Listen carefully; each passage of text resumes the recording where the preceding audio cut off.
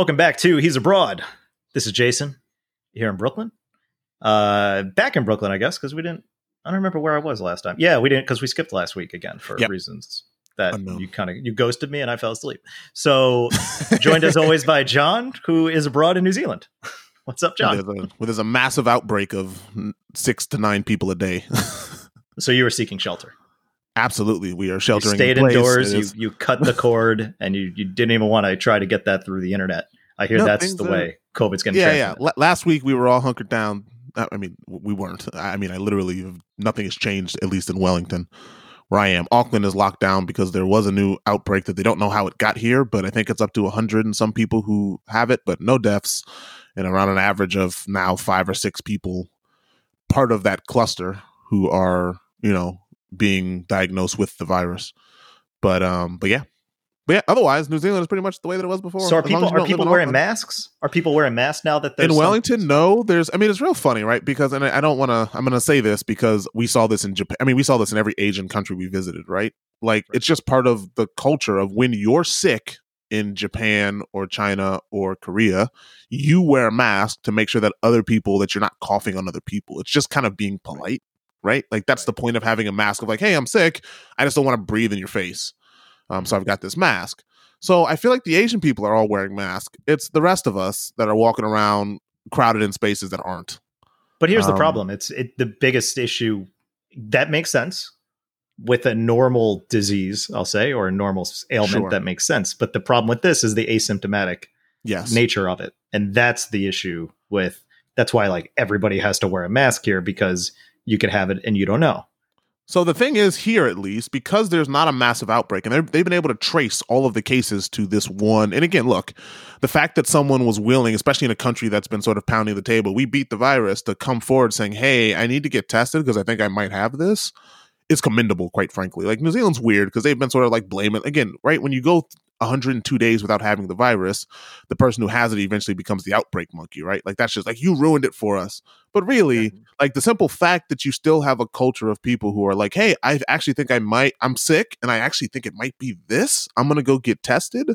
And that actually saved us a world of hurt, to be honest. It saved the rest of the country going right back into a lockdown, because they can trace 99% of the cases that have come up to this one group of people that came forward and said, hey, I think I caught this.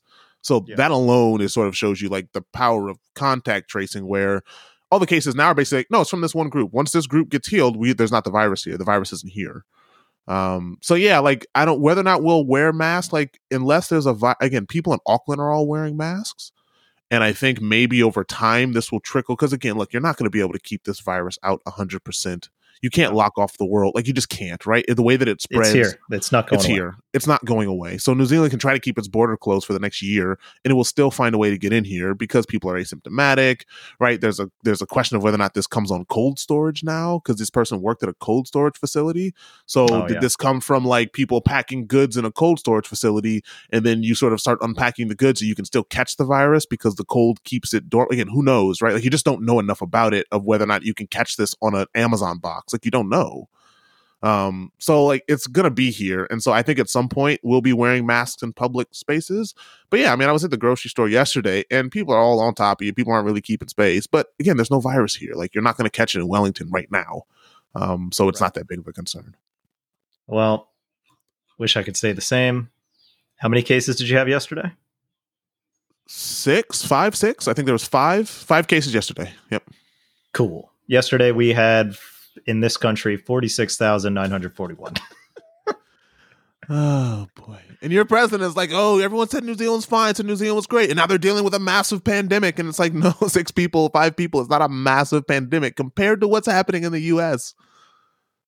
But we're dropping. The 7-day average is going down. We got a good trend line. Good. Yeah. Keep it up. New York, which is one of the states that's doing well, not well enough so that movie theaters can open. I just want movies to come back. Honestly, movie theaters are opening here. Tenet is coming out next week, I believe. Yeah, I know. I want to fucking watch Tenet. Now I could go to Connecticut and watch the movie.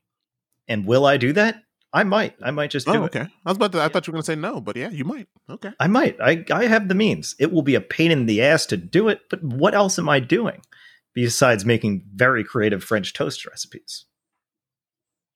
Yeah, I saw. I mean, you're now the simple fact that the first time you had a Hawaiian roll was December, Christmas time at my house is still amazing to me. Yep. I don't care what race you are. I feel like everyone's had a Hawaiian roll. Yeah, I never had one, and they're great. So I made them. So my own custom recipe. I just kind of winged it. Wanted to make double down in the Hawaiian, and oh look, nobody died in New York yesterday. I'm just looking at stats. Look at that. There you go. We're doing Congratulations. Okay. Is that the first time? I lied. Sorry.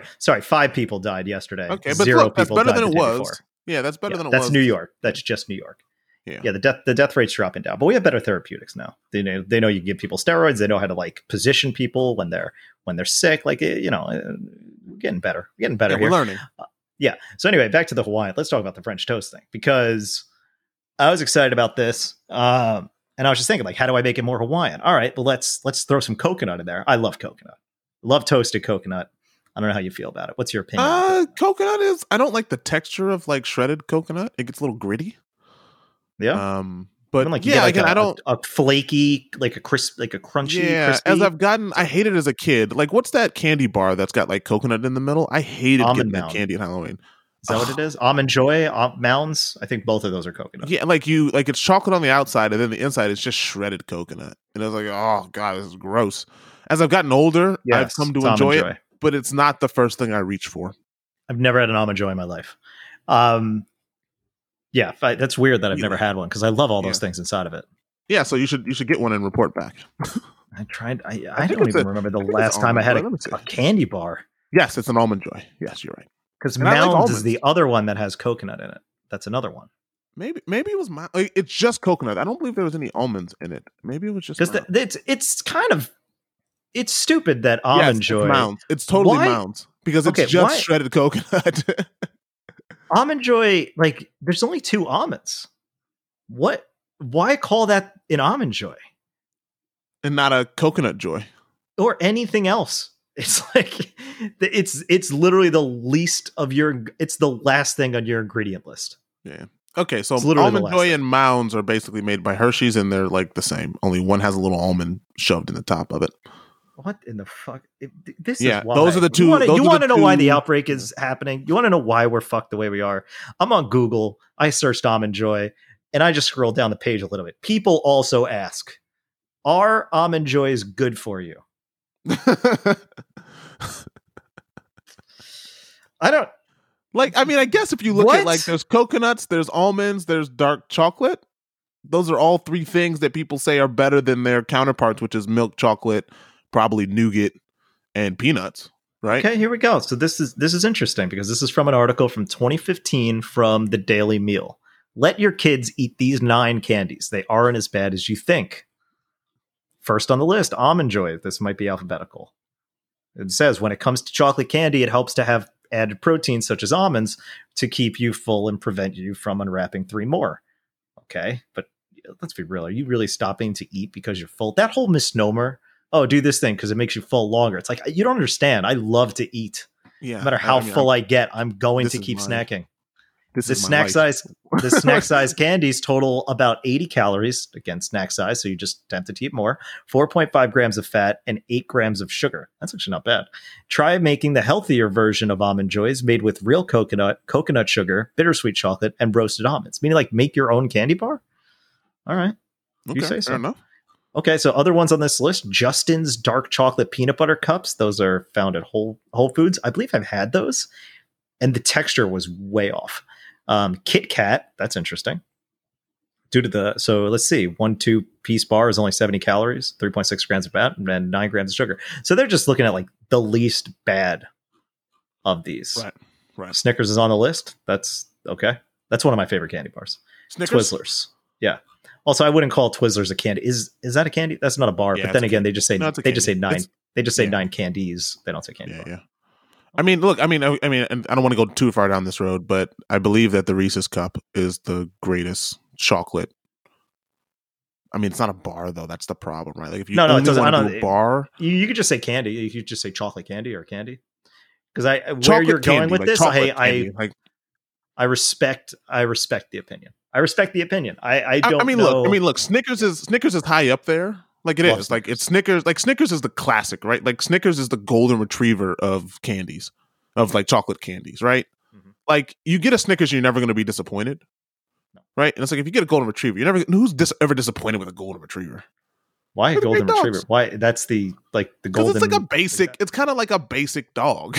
Like the golden retriever is just kind of like it's like it is. It's just kind of like meh. It's like it's great, and it's like do you always want just the thing that you know is great? Like sometimes you don't. Sometimes you want to switch it up a little bit. Sometimes you want to you want a pug. Sometimes you want to sometimes you want a basset hound. Like sometimes you just want something different. Do you ever want a pug? I mean, I know people want a pug, but yeah, pugs again, are fine. I feel bad. I feel bad for them. So do I. But they're fine. Yeah, I mean, look for me, it's Snickers, Reese's Cups, and Mars/Milky Way, depending on where you are. Interesting.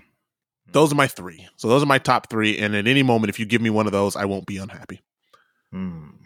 Reese's are up there. My only problem with Reese's is they're gone way too quickly. Yes, they are. You can eat 2 cups in about 2 seconds. There's no wrong way to eat a Reese's, but I assure you, every way you eat it, it's going to be gone way too quickly. And the volume per bar ratio, or volume per package ratio is probably that's right. A lot of waste. The worst. Yeah, in peanut butter cups. Like you might have the highest satisfaction with them, and maybe that's why they're so good.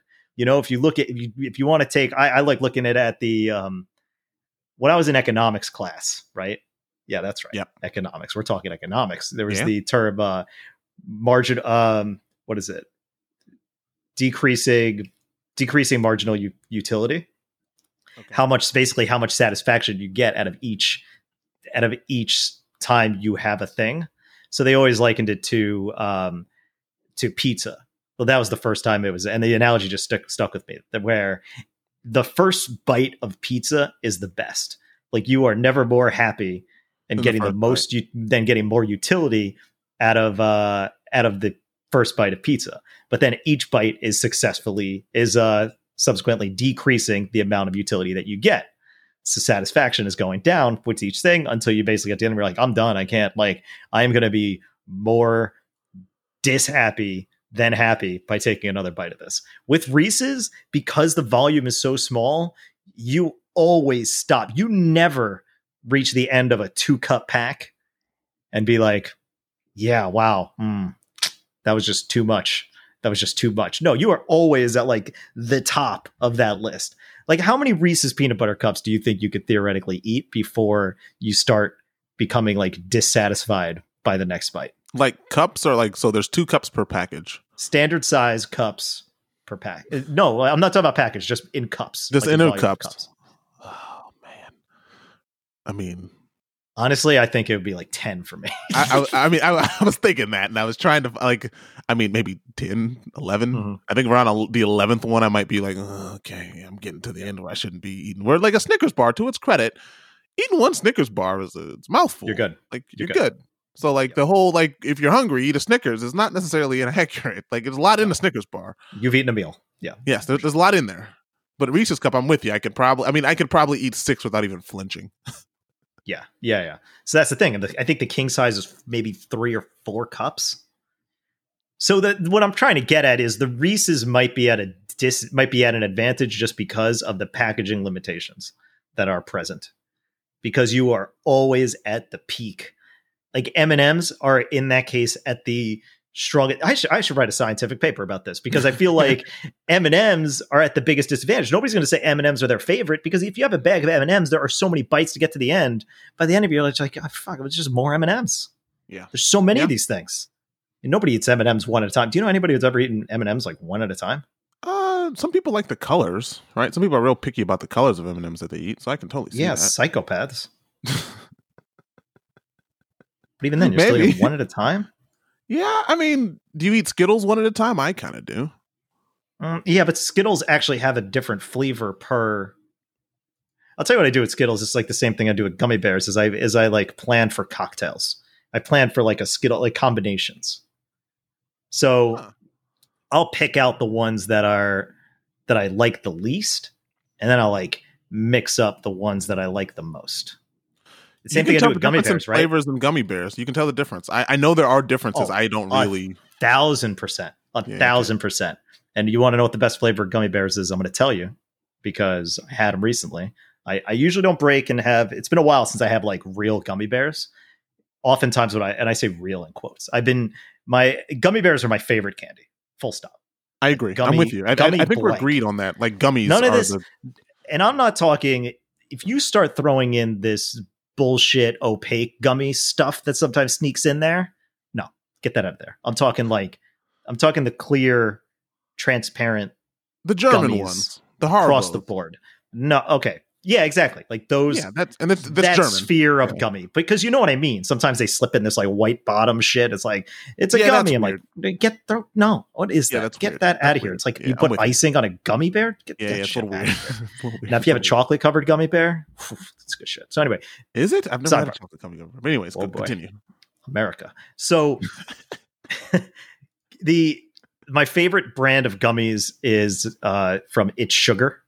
It's a brand. They sell everything online, like wholesale, but they also have that choose your own bulk thing in their stores, and you could buy individual flavors of gummy bears.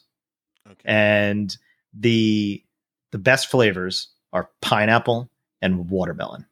They're the best from It's Sugar. That's my favorite gummy bears on the planet. Never had anyone better. Pineapple is the best flavor of gummy bear. When you get a clear gummy bear, typically it's pineapple.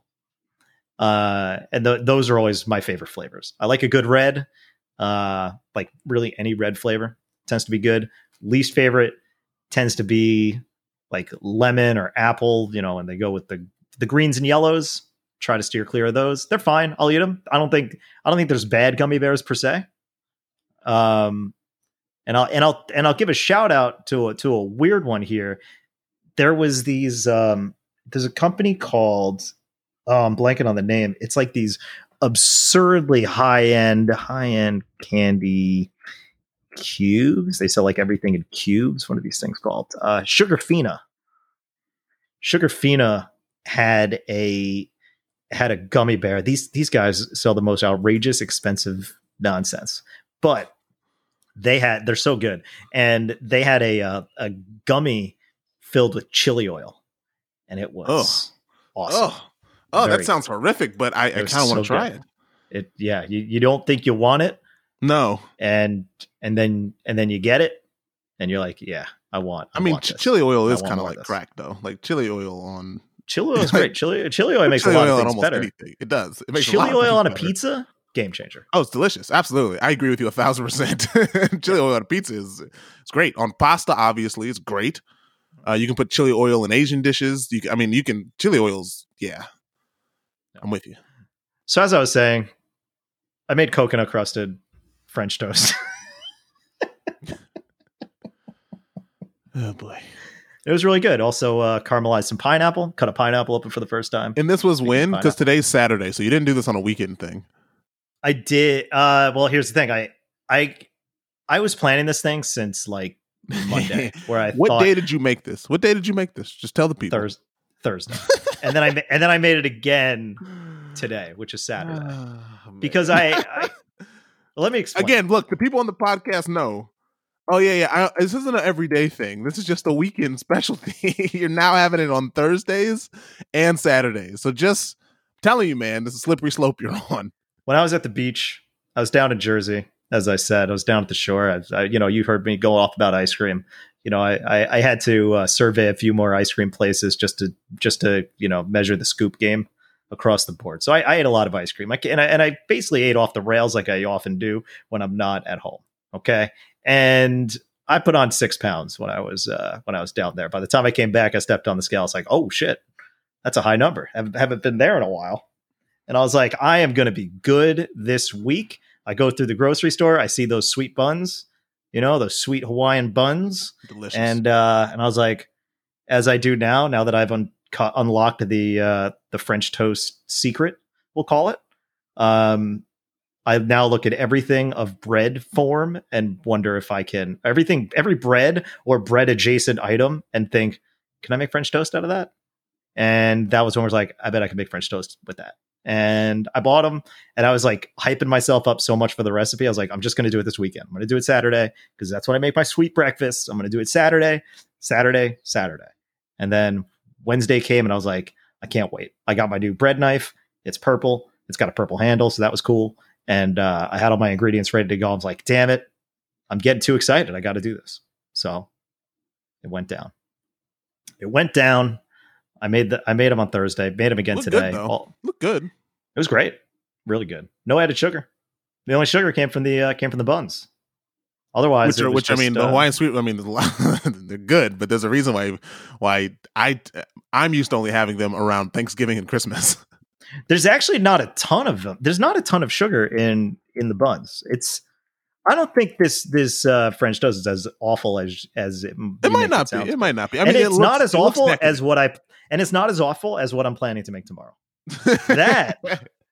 That's going to be, and I already know it, and so I'm going to try tomorrow. So I went by. I was in the Japanese Village today, which there's like this grocery store, the Japanese grocery store. Now, what I was ultimately looking for was more sweet rice flour, so I can make more mochi pancakes. Try that again, and that I didn't find it. I mean, I didn't look very hard for it, but I didn't find it. But what I did find was a matcha pound cake. So I'm going to try to make those. Now, there's a fuck ton of sugar in those, and I believe that's what it says in the nutritional facts of the ingredient list. It's like, how much sugar is this? A fuck ton. Okay, cool. So it came with like 7 or 8 slices in this thing. It's prepackaged, already sliced, which I wasn't too big of a fan of, but whatever, makes my life easier. It was about the thickness that I want anyway, and I need to take them out so they could stale, because that's one of the tricks to French toast as well, is you need stale bread.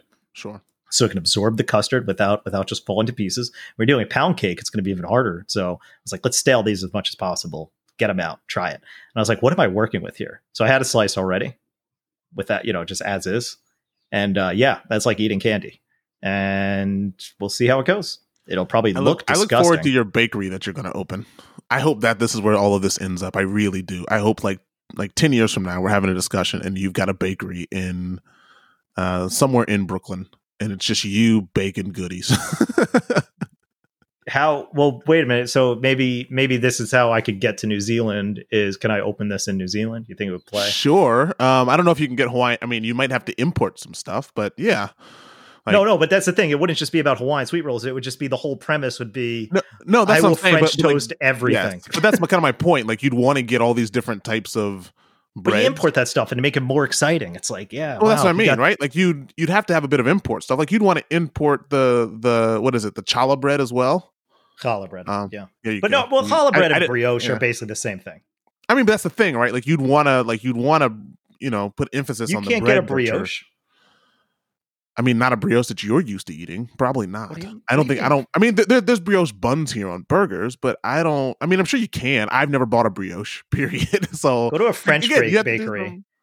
Well, how often are you looking for brioche, though? How often are you looking for a loaf of bread? Never looking for a brioche. That's why you're not looking for it.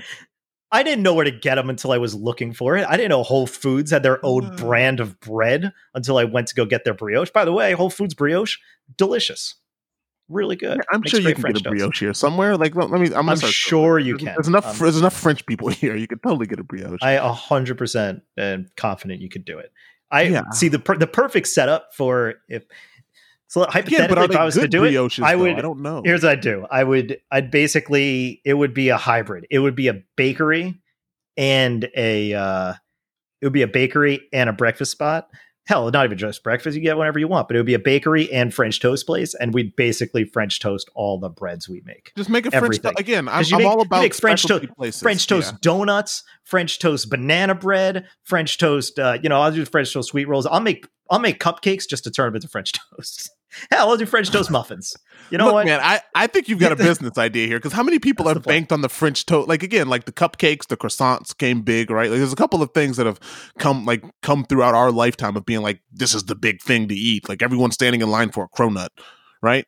Like, you could totally do this with French toast, man. I think we did it. I think we found an exit strategy. Guys, nobody take this idea. It's ours. Yeah, until the next pandemic hits and nobody can eat inside. Well, then you can find a shipping delivery method.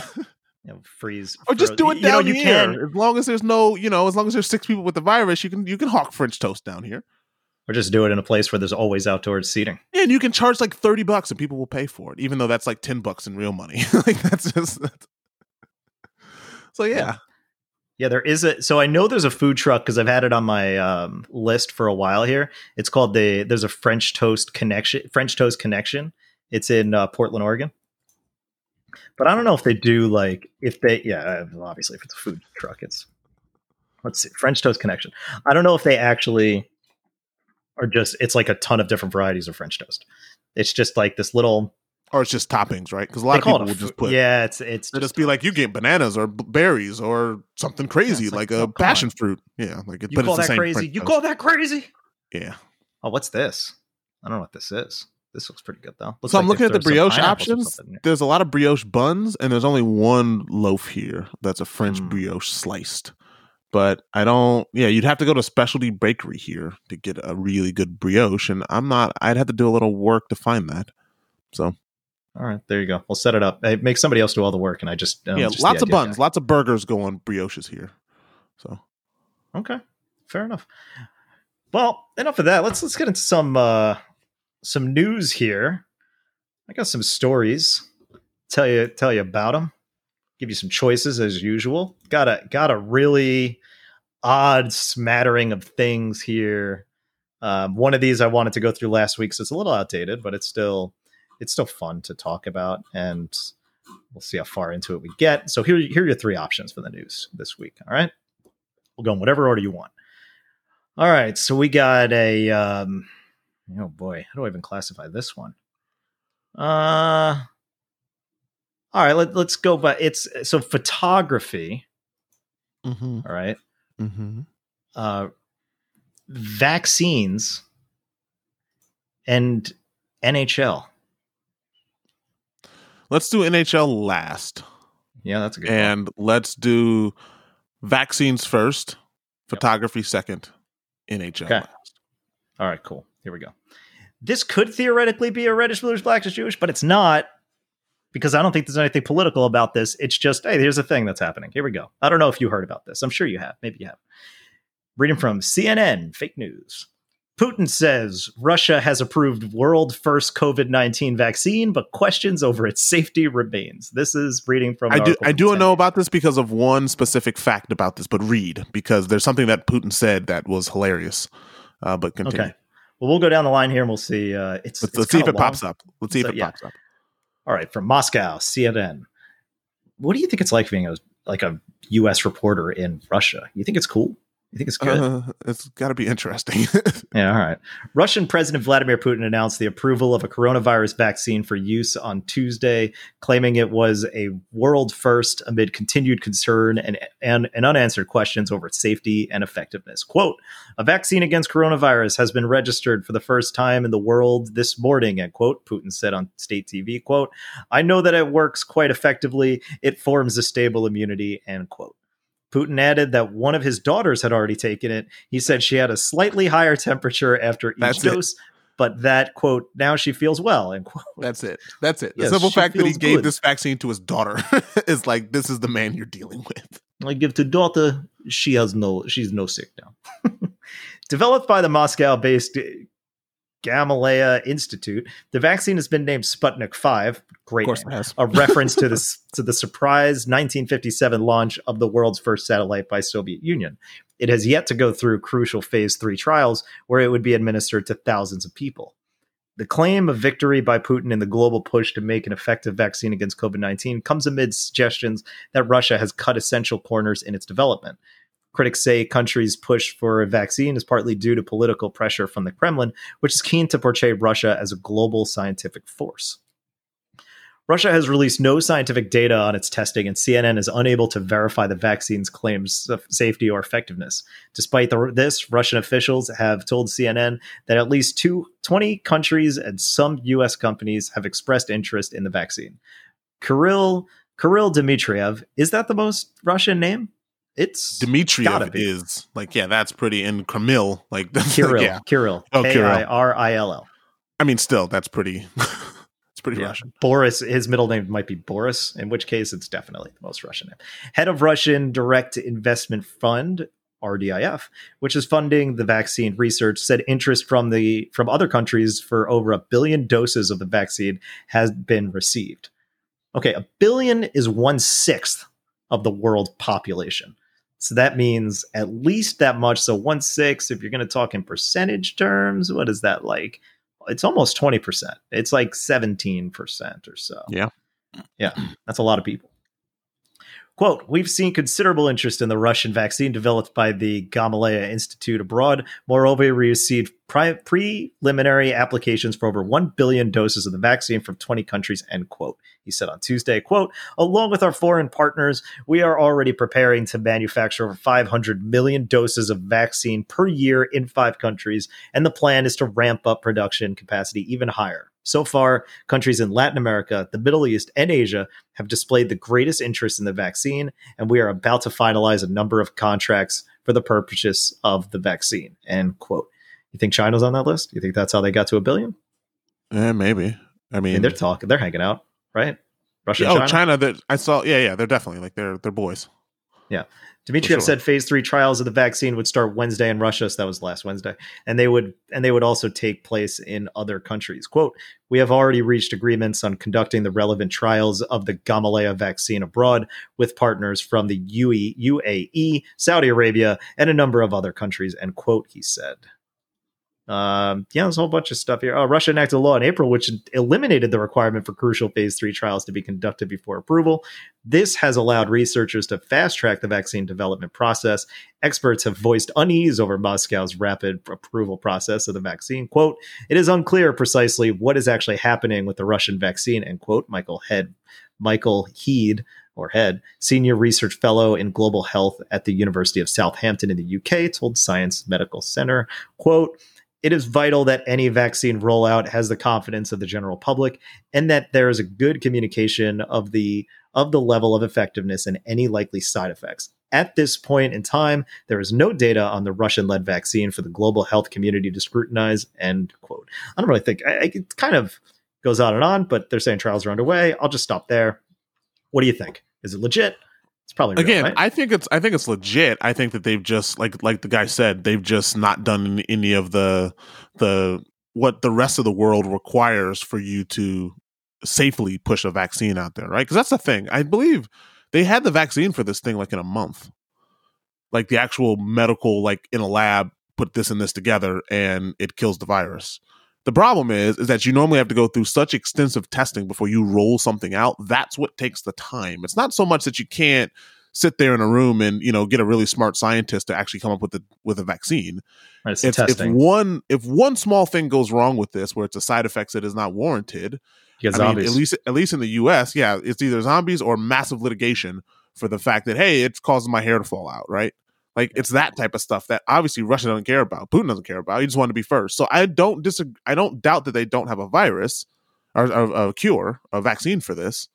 I do doubt that they've done any sort of testing. Literally, a guy in a lab did it, and he goes, great, roll it out. And it's like, it might be fine, but you don't know long-term effects of any of this, which is a bit why it's going to take the rest of the world longer to get a vaccine, and why I'm not shooting a Russian vaccine, because I don't want to wake up in the morning and I am smooth as a seal because I lost all my hair. I'm good. There's just something odd about Russia's coronavirus cases. Yeah, because they pretty much still low. They're very low. But are they wearing masks? Like, are they doing all these things? I don't think so. Like, it's kind of secretive. Like, between Russia and North Korea, like, you don't know anything about their cases. Like, what do you think's going on in these countries? And then it's the same thing with, also like, with the way these guys are going, they might just be like, screw it. We don't know if they've done human trials. You know for sure they did, because they don't give a fuck in Russia. Putin doesn't care. No. And again, you're talking about countries that don't care about their people. Like the same thing like with North Korea, right? Like North Korea just reported its first case like a couple of weeks ago. Yeah. Like it's like, really? It's like South Korea was one of the first places to get this. And you're telling me that North Korea didn't have a case until like mid-June or beginning of July. Forget that. China had it. And then that's one of the few places where the North Korea, like one of the places people can actually go in and out of the country from is China. So that's why I'm just like, I don't trust their case number. I don't trust that they've safely found a vaccine. Like, I'm sure they've got something that probably kills a coronavirus. It might kill everything else in your body as well. And I totally doubt that he's given this to his daughter as well. Like, even if he gave her a shot, it's totally sugar water. Like, he's not going to give his daughter some vaccine until he sees at least another 1,000 people. Yeah, she had a temperature, right? Like, yeah, whatever. Like, she got a little irritation from this fake thing that he gave. Causes blood to boil a little bit. Yeah. Fine. It's okay. Yeah, so like that's why it's like, yeah, it's like is that the light that Trump was talking about? Like he just injected light into their body. Like again, it's nonsense. So there's not going to be a vaccine until 2022 that can be fully rolled out. Like there might be clinical trials and testing, but I bet you don't get a fully, because that's the other part, right? Distributing a vaccine is hard. So I bet you at the earliest, if you get a vaccine that can be fully distributed by 2021, I would say that you did a heck of a job. Yeah, it's gonna be a process, and then we've talked about effectiveness of flu vaccines before and how they're not really. No, the only time I've actually gotten the flu was taking the vaccine. Like that's the one time I got. I'm serious. That's the one time I got sick. It's just I don't get flu vaccines because of that. Because the one time that I took it was I was really sick for about 2 or 3 days, and I was like, "That's the shot. I've never gotten it before."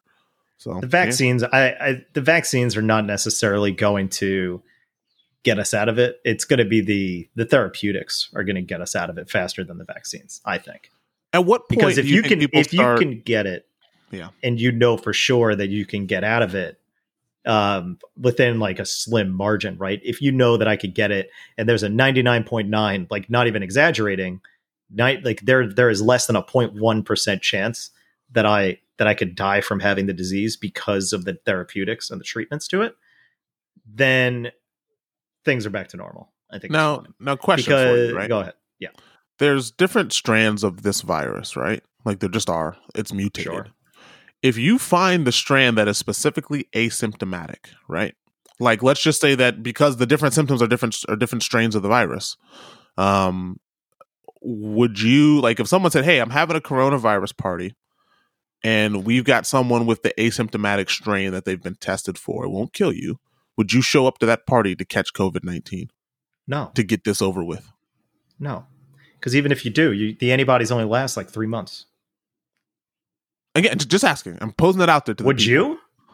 I don't think so. Because, I mean, first of all, I rarely go to parties anyways. But I don't necessarily know if I would want to. Oh, you're just turned off by the party aspect, not the COVID I mean, the fact part. that I got to stand around with a drink in my hand and talk to people who are specifically coughing on me. Can't you just like virus. Yeah, it's like, no, can't you just come over and spit in my mouth? Like, can you just do that? Yeah, I mean that's kind of the spit on my Hawaiian roll, and that sounds sexual. You know what I mean? I mean, look, this is like I bet again. Spit on my buns. Spit on my buns. I'll take a bite. There's probably a large number of young people who would do it because it just means like, wait, if I do this and I get this asymptomatic thing, I can just go out and live my life normally, and I don't have to worry about killing anybody else. Like, can we just herd immunity with this non-symptomatic strain? Like, there's enough stupid people out there. Does that save you from the other strain? I don't know. It seems like a bad idea. Plus, there's going to be the people that do die from it. You don't know. Everybody reacts differently to it. But I guess that's the thing, right? Like, if you found a strand that was specifically like you can test it and go, okay, there's 100 strands of this out here, and 5 of them are asymptomatic that you will not die from. That's when you get some weird conspiracy stuff. Oh, the government's going to put that in the drinking water so that everybody gets herd immunity faster. Which is already there. Oh, they've like already fluoride done and coronavirus is in your water. Yeah, exactly. Oh, yeah. It turns out it's a great thing. It also cures cancer. Oh, look at that. We turned a bad thing into a good thing. Thank you, Trump. You saved us. Turns out there was some good to this all along. Yeah, I would not do that. As far as the vaccine goes, I think it's hilarious. I'm amazed that there hasn't been like an endorsement by Trump for this thing. It's like, yeah, we got it. We're going to take it because I trust him. We're buddies, and I trust this. I trust this vaccine. But so far, it's actually been pretty quiet on that front, surprisingly. And I just think it's interesting that they're jumping in like this. Like, yep, we got it. We're ready to go. Yeah. Do I believe his daughter took it? Probably. I don't know how many kids Putin has. But if he has more than 3, one of them is disposable. Oh yeah. Let's see. Children. Only 2. Okay, so he's rolling the dice. I bet you the one that he didn't give it to is a boy, though, because that's Putin, right? He's got a boy and a girl. Oh, Jesus Christ. Wikipedia says at least 2. Okay. All right. What the hell does that mean? 2 that he claims. How many kids does Joe Biden have? No, does Putin have? Let's see. It says 2. Does Putin have a daughter? Does Putin have a son? I guess he got one of each. All right. So he's not giving it to the son because patriarchy. Sure. Yeah, he's got to lead. He's got to take over. Rare photos leaked of Vladimir Putin's 2 secret daughters. Maybe that's the one he gave it to. Okay. For the New York Post. One of the secret ones. Oh, this is not what I expected. Look at this. Just you got to look at this picture and tell me. And then you tell me if this is what you expected when I said. Is it Putin with a wig? No, it just says rare photos leaked of Vladimir Putin's 2 secret daughters. And then you just scroll down and you see this picture. You're like, oh weird. Wow. Yeah, that's very. Oh, that's a fake face. That's Photoshop. Those kids don't look like that. Yeah, I don't know. In the front too. Yeah. There's like some. Yeah, you think there's like some? You think there's some Bat Boy stuff? Absolutely. Right. And it's the New York Post. Like, how much do you actually believe? All right, then we move on. All right, story number 2. What'd I say? This is photography. It's somewhat. Yep. It's photography adjacent. I saw the headline before we started, and this was enough to say we're talking about this. Here we go. Reading from the Huffington Post. Bison attacks, rips pants off woman who sat in middle of herd to snap photos. A disturbing video shows a female motorcyclist getting a little too close to a bison mother and her calf in Custer State Park in South Dakota. I'll send you this. Here you go. There's the link. I haven't watched the video. I don't know if I will watch the video. You can watch it and tell me while I'm going to watch it. All right. A furious bison violently attacked a woman who got a little too comfortable with its herd Wednesday. Videos of the incident posted to Facebook on Thursday show a group of motorcyclists whose ride through South Dakota's Custer State Park was interrupted by a large herd of bison crossing the road.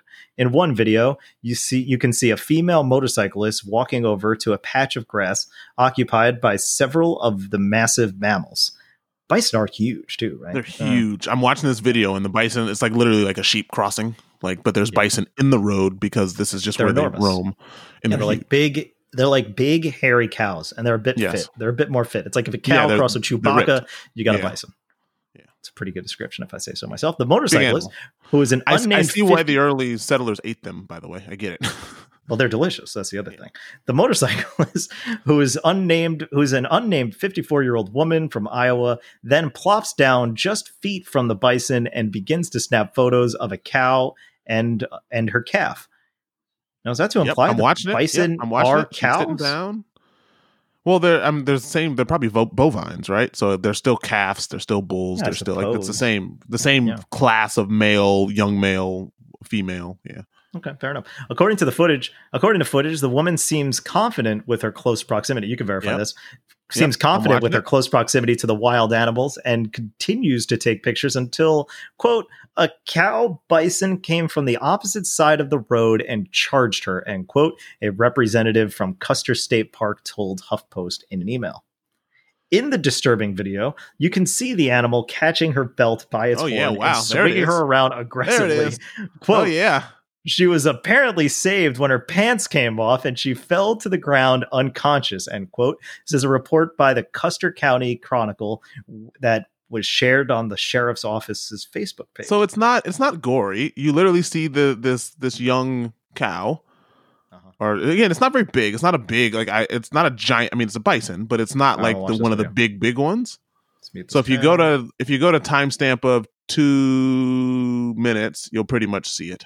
Okay, because the camera pans down, so you see one bison up there, and then you see this thing run across the road. It's swinging around, give her a little whirly, and then she kind of rolls in the grass. Just chilling. I don't even know where she is. And then the funniest part of this video is this guy who puts his hand on his hip like he's about to fire a pistol. I don't know if you see this guy who comes running forward and he kind of does like the "I've got a gun" walk. Oh, I see her being swung around now. Okay, got it. Yeah, and then you see this guy running left. Oh yeah, this guy's running left, and they're like, "What's going on?" Oh my god, she just got pinched. And he's just like swinging her around circles, and then the pants come off. Yes. Yeah, you can see sort of something come off, but then this guy takes his shirt off and then covers her up because she's obviously because he's a gentleman. Yes. That's how that works. Yeah. And then, I mean, this is exactly the people you would expect in South Dakota as well. Like this woman who sort of runs toward the camera. It's like, yeah, she looks like she lives in South Dakota. Woman from Iowa in South Dakota. Yeah, that's what they look like. A little chunky. Who is taking this video? Yeah, now he's like looking at a tree. Like this there's a whole lot of people here. Where's the woman? I want to see like where she sits down to take the picture though. Yeah, and then this guy with this cowboy hat comes out with a new pair of pants. Is it the woman? I see. I see the woman. Yeah, yeah. So at the sitting end in the field. Yeah, she's kind of minding her own business there. But when did they? Yeah, but like, I mean, charge? She's really minding her own business. Like she's true. She's like in their living room. Yeah. So like, yeah, it's like, yeah, I'm just sitting here taking pictures, even though like I'm sitting here watching you eat. Like I'm like going to a restaurant and sitting at your table and filming you. Like, hey, can you leave? And of course, the bison can't speak, but they're trying to tell her, like, hey, can you get out of here? And then one just goes, I'll get her out of here.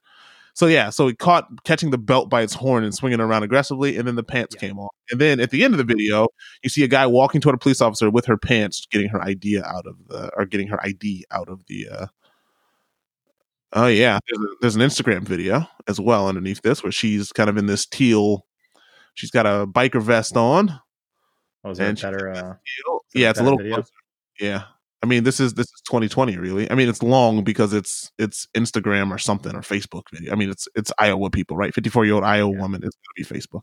Oh, this looks the same. I think it's the same video. There's one below as well. This woman who's running across the screen is hilarious. Oh, I see. There's audio in this that's hilarious. By the way, I was not listening with the audio on, but the audio was funny. Why? What happens? Because the woman in the other video is like, "Oh my god, it got her." I'm watching these. So I guess basically traffic was all stopped because this massive herd of bison. I don't have the. I'll put my headphones up to it so you can hear it. Okay, let's hear it. Oh my god, it got her! Holy shit!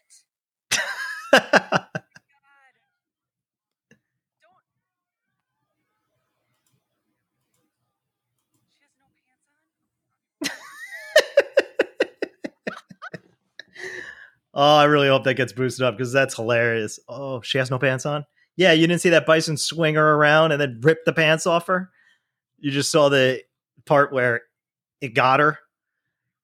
The woman was reading on for the article. The woman was flown to a hospital on a helicopter and somehow escaped serious injury, end quote, according to the report. Park visitor Joe Reed, who filmed the unsettling footage, said in her Facebook post that she shared the video on social media to highlight how dangerous it is to interact with the wild animal. Thankfully, the ranger did not need to tranquilize the bison, end quote, she wrote. Reed also noted that she noticed herds and herds of bison while driving through the park Wednesday. Quote, they were frisky and punchy with each other, some trying to bait, end quote, she wrote. Reed also described the attack and the events leading up to it as tense because she didn't feel the bikers were respecting the space of, quote, these massive, beautiful creatures, end quote. You're right. Reed's right. Reed's got a pretty good head on her shoulders. Quote, she must have not been on the bike. She was in a car just filming. Just recording. Yeah. Yeah. She was probably just keeping her distance. I mean, if you're pretty far back in that video, she doesn't really seem near anything. Oh man, quote, the audio is hilarious though. And it's like, she doesn't have pants on. Nope, she doesn't have pants on. Yeah, they're gone. They're gone. Quote, this was certainly an unfortunate occurrence, end quote, the park told HuffPost. Quote, we cannot caution visitors enough to respect the space of these animals and all the animals they encounter in the park, end quote. The park also noted that it does not have an update on the attacked woman's condition. And that's the end of the article.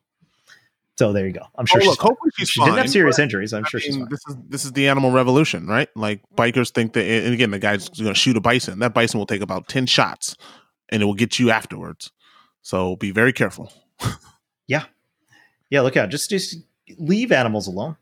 Right? Pretty much. I mean, especially in that case where they're just kind of trying to cross the road and you're like taking pictures of them. Now, if you're actively prepared to put an animal down, then sure. But if you want to be in a field with the camera on, don't be surprised when it comes at you. You should leave it alone unless you're prepared to do something. Yeah.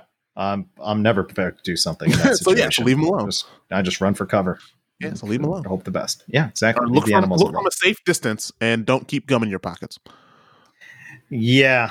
I guess I did learn that lesson. Okay. So we'll move on to the NHL story. And this is not the NHL story you think about, but have you been watching, before I get into it, have you been watching hockey? No, only thing I know, and again, I've kind of, the bubble sports, I was just like, meh, whatever. It's not a real championship to me. Yeah, kind of. I mean, whatever. Like, it's just not, like, same thing with basketball. Like, I'm aware of what's happening. I'm aware that the Canucks knocked somebody out last night. The Blues, I believe, right? They think they knocked the Blues out. They're out. Out. And then round one is officially over. Yeah. So did Vegas win? I believe so. Yeah. So that's my team. Yeah, that's my team. I've got two teams. I've got the Wings, and I've now got the Vegas Knights. That is the team I'm rooting for, and I know that they won.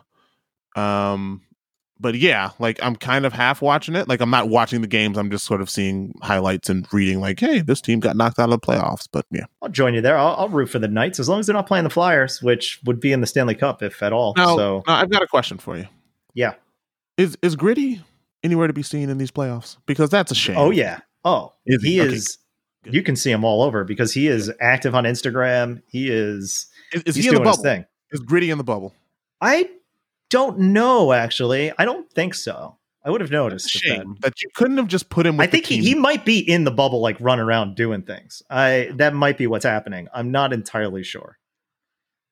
I would hope so. But I can tell you what, watching the Flyers is one of the most frustrating things I've done in a while. Yeah, that team. I don't know how did you even become a Flyers fan?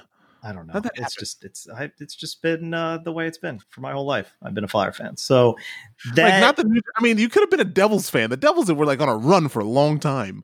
Yeah, they beat the Flyers to get to the playoffs. But speaking of the Devils, like the early 2000s, that's what this Flyers team reminds me of.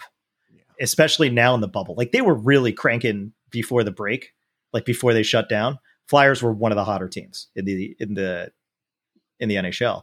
And they came back as like, oh, they're winning games. Things are okay. And then I started watching the games. I'm like, how are they winning games? They are playing, like, doing the most odd rookie things, like blind passes in the front of the net from behind the net, like in the offensive zone, just throwing it into traffic. And then, oh, look, now it's going the other way now. How did that happen? I don't know. This is so weird. They're just playing a dump and chase game. And up until 2 games ago, I think they scored on 1 power play out of like over 20. It was nuts. Huh. It was really nuts, like how not good they were. So, right. Or how not good their play looked. Yeah. But their defense has been so good. Who's left so far? Dallas at Colorado. Yeah, the Islanders are playing the Flyers in round 2. Boston and Tampa Bay. Or Boston versus Tampa Bay. Vancouver versus Vegas. That's going to be, I really hope that Vegas can take down Vancouver because I love nothing more than watching them. Yeah, then that's it. And then the Islanders are good, though, aren't they? They are fine, I guess. They made pretty quick work of the Capitals. They won that series 4-1. Yeah, and the Capitals were the defending champs, so. Yeah, but we'll beat them. But again, that's what I mean. This is kind of a fake championship, to be honest. Let's be real. Everyone's going to know, like, oh, you won the Stanley Cup in 2020. Oh, that's the year that the pandemic hit the world. Like, okay, whatever. Cool. They're still on the cup. Names on the cup. I guess. What do you want to not put the names on the cup? You want them to put all the names on with an asterisk on it? Give them a coronavirus cup. Same thing with the NBA. Give them a coronavirus championship. That's what it is. It's not Stanley's Cup. It's not a Stanley Cup. It's a Stan Cup. Yeah, exactly. There's no league on it.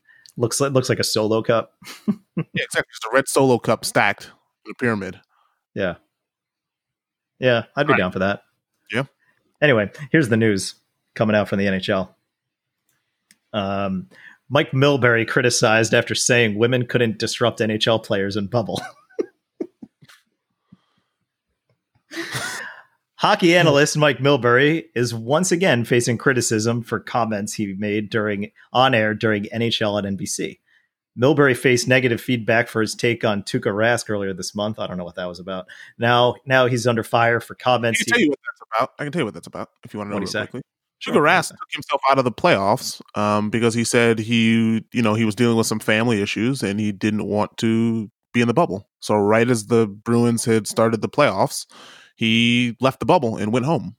So that's what happened. Now, I don't know what he said, but that's basically what happened is that Tuukka Rask said, hey, this isn't worth me being around my wife and my kids. Let's see what because he says. They use the same image. Oh, by the way, I'm reading from sportingnews.com, which I didn't even know was a website. Yeah, sure. What did he say? So on the Tuukka Rask thing, he says, quote, this is just reading from Twitter, nobody simply opted to leave the bubble just because they didn't want to be here and they needed to be with family. I would have not have done it. The rest of the league's players have not done it. I don't know what that means. That's a again, what you mean? Which left his family, like left the playoffs, because again the Bruins are in the playoffs, and I believe he played game 1, and he had sort of like they had asked him, be like, hey, how do you feel about being in the bubble? Like, how's your life? And he was like, this is awful. Like, I don't really want to be here, to be honest with you. Like, my wife and my kids are not inside of the bubble. I won't see them at least for, it's been already a month, and it'll probably, if we go all the way, it's another 2 months. I don't really want to be, I don't think this is worth it. And then the next day he told the team, like, I'm out, like, I'm leaving. If I'm going to leave the bubble, and if I can't come back after leaving the bubble, then screw it, find another goalie, is basically what he said. So I'm guessing Milbury's saying, I wouldn't have done that. I wouldn't have quit on my team for my family, is basically what he's saying. Well, he hates his family, or he doesn't have a family, or both. Now he's under fire. Anyway, now he's under fire for comments he made about NHL bubble life. Speaking during the Islanders 4-0 win over the Capitals on Thursday night, Milbury said there weren't women in the bubble to disrupt the players. That disrupts in quotes. His comments came after co-host John Forsland was talking about the environment of the bubble. Quote, if you think about it, it's a terrific environment with regards to if you enjoy playing and enjoy being with your teammates for long periods of time, it's a perfect place, end quote, Forsland said. Milbury responded, quote, not even any women here to disrupt your concentration, end quote. On Friday afternoon, the NHL released a statement regarding Milbury's comments, quote, The NHL condemns the insensitive and insulting comment that Mike Milbury made during last night's broadcast, and we have communicated our feelings to NBC. The comment did not reflect the NHL's values and commitment to making our game more inclusive and welcoming to all. NBC Sports said in a statement via the AP, quote, we're disappointed about Mike's insensitive comments and have addressed it with him, end quote. Mike Milbury added, quote, I sincerely apologize for making the comment. It was not my intention to disrespect anyone. I was trying to be irreverent and took it a step too far. It was a regrettable mistake that I take seriously, end quote. ESPN reporter Greg Wyshynski added he had, quote, heard that Mike Milbury is not going to be a part of the Flyers-Habs broadcast, end quote, Friday night. While NBC Sports did not release a statement saying this, Mike Milbury's name is not listed on the broadcast crew in the network's press release. NBC Sports and NHL released their statement after many voiced their concerns about the sexist comment on social media. So, real quick, I want to read another story for you that pertains to this topic, right? Mm-hmm. So this is from CBS Sports. Seahawks cut rookie who tried sneaking visitor disguised as a Seattle player into team hotel per report. So Kima Sivaran was an undrafted rookie attempting to make a cornerback depth chart on the Seattle Seahawks. And Seattle had previously announced Sivaran's release on Tuesday, but did not cite a reason for his departure, simply noting that it helped the team trim its offseason roster to 76 players. But video footage shows the Oklahoma State product trying to bring a woman into the Seahawks' makeshift training camp facilities. The unwelcome guest was even wearing a Seahawks apparel in an attempt to look like a player. So this kid tried to sneak a woman into the bubble by dressing her up like a Seahawks player. So Seahawks are in a bubble, I guess, for training camp? Yes. All of the NFL teams are in a bubble for training camp. Now, the NFL is talking about not having a bubble when they play games, which is stupid, but whatever. Makes sense. But anyways, right now they're in sort of these, again, like players only, staff only, you got to get tested. And he tried to sneak in a woman by dressing her like a player.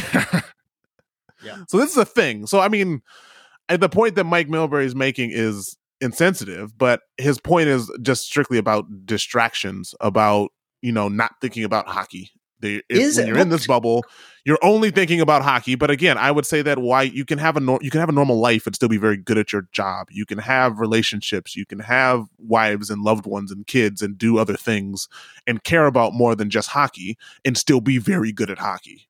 Like, that's the short-sightedness of it and the insensitiveness of it. If he's basically saying, well, women are the problem, and it's like, women aren't the problem. It's, people who aren't able to focus on being professional enough to put your best out there are the problem. It's got nothing to do with if it was a woman or a man. It makes no difference. That's true. Yeah, I suppose so. I think it was clearly, I mean, I guess I didn't hear the tone or anything, but when I read it, I was like, oh, okay. I guess as I'm not a woman, but I understood it didn't sound like it was malicious. It's a joke. Like, if you would have made it 10 years ago, this wouldn't even be a story. And guess what? It's 2020. Times have changed. You got to grow up. But here's the other thing. Maybe this is a controversial thing to say. Is there no truth to that comment? Like, these are guys who are in their early 20s, all these like ripped dudes. And again, whether you're going after women, you're going after guys, whatever your preference is, whatever, you're going to tell me that's not inactive. If you're not like in a committed relationship and whatever it is, that's not like what you're doing. Most of these guys are like still finishing out their, like are leave college to go out and play. So they're going out and they're just like crushing it. They're right? doing what young people do. But I guess the problem is because exactly. he made this, again, the question is you always have to ask is if he was, because there is a women's hockey league, and if he had said this during the women hockey league's playoff or the WNBA playoffs, would he have said this about men? And there's no men here either. Like, you wouldn't have said that. No one would say that. And that's inherently the problem. Is because this is sort of an old... Is it because of the stereotype? Like, it sounds like he was jumping on a stereotype. Again, it is. It's this old trope that... I mean, there's a boxer's trope as well about, well, you have training camp away from your wife because you get weak legs if you're having relations with your, before you fight. Like, it's old tropes about, like, men, about women being the downfall of men in athletic competition. Like, there is that old trope that, like, it's a distraction. It's, doing all this stuff and chasing women, those, makes you less focused. And, you got to separate men from women. Otherwise, they can't act right. Like, it's a trope that is disparaging to both men and women, really, of saying, like, hey, Jason, you can't be good at your job unless you're completely focused. If you're out there chasing girls, then you're not as good as this guy who's sitting in the gym 24/7 and focusing. Like, it's just, you can be a normal human being and be very good at what you do. So, yeah, it's kind of, again, I don't find that offensive because I'm not a woman, but I could totally see in 2020 how if you're a woman, that's extremely offensive. I get it. Like, I get it.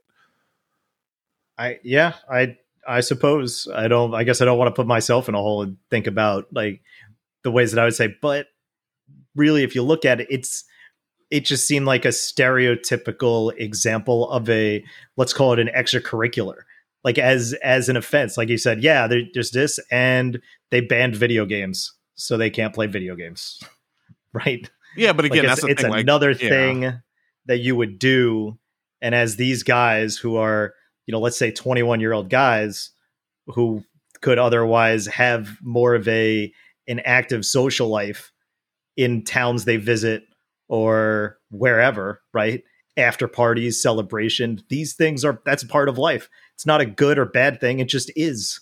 But I guess that's the thing, though, is that he was pointing it as a negative, as in saying women are a negative to young players achieving greatness, is what he was saying. Because look, when these guys are, I mean, this happens all the time. You hear about NBA players, they go to strip clubs, they do all this stuff, they still win championships. I mean, that whole Last Dance thing was about like Rodman was doing crazy stuff before the championship game, and guess what? He played great, right? Yeah. So it's like this old trope that like women, again, like women are a distraction, women aren't helpful to men being great, is kind of what it's saying. Instead of, hey, men who are responsible can still, go out and have fun. And not, and it's not the woman's, again, men's actions are just as important as women's actions when it comes to this stuff. So like the fact that he's saying, well, yeah, the women are the problem. Women aren't here, so there's not a problem anymore. Again, it's extremely sexist. But again, I get I get but that's not really what he's saying. It's so high level. Though. If you take offense as the woman, like it's just disparaging to the men that are going out to. It is, and that's why everyone is women. sort of. And that's why women specifically are saying you're not only disparaging us, you're disparaging the men as well. Like this is a sexist trope that does no favors to anybody. How's it sexist if it's equally disparaging? It's just in my opinion, it's just like that's the point. It's not equally disparaging. It disparages men, but it way more disparages women by saying that young women are a distraction to men.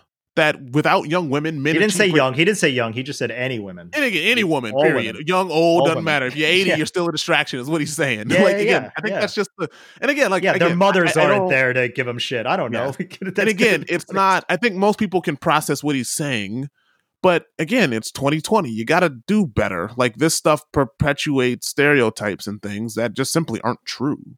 Yeah. Like, it's not true. I Like, also I don't read enough about sports. I don't really care. I don't even listen to the analysis. I just look at the game and be like, yeah, okay, that person's doing fine. That person's not doing fine. That's a stupid play. Whatever. I'm watching the game. I don't need to hear the moment to moment. But like, if that wasn't there, that would be even more weird than no. I mean, how about no crowd at this point? How about this though, But- right?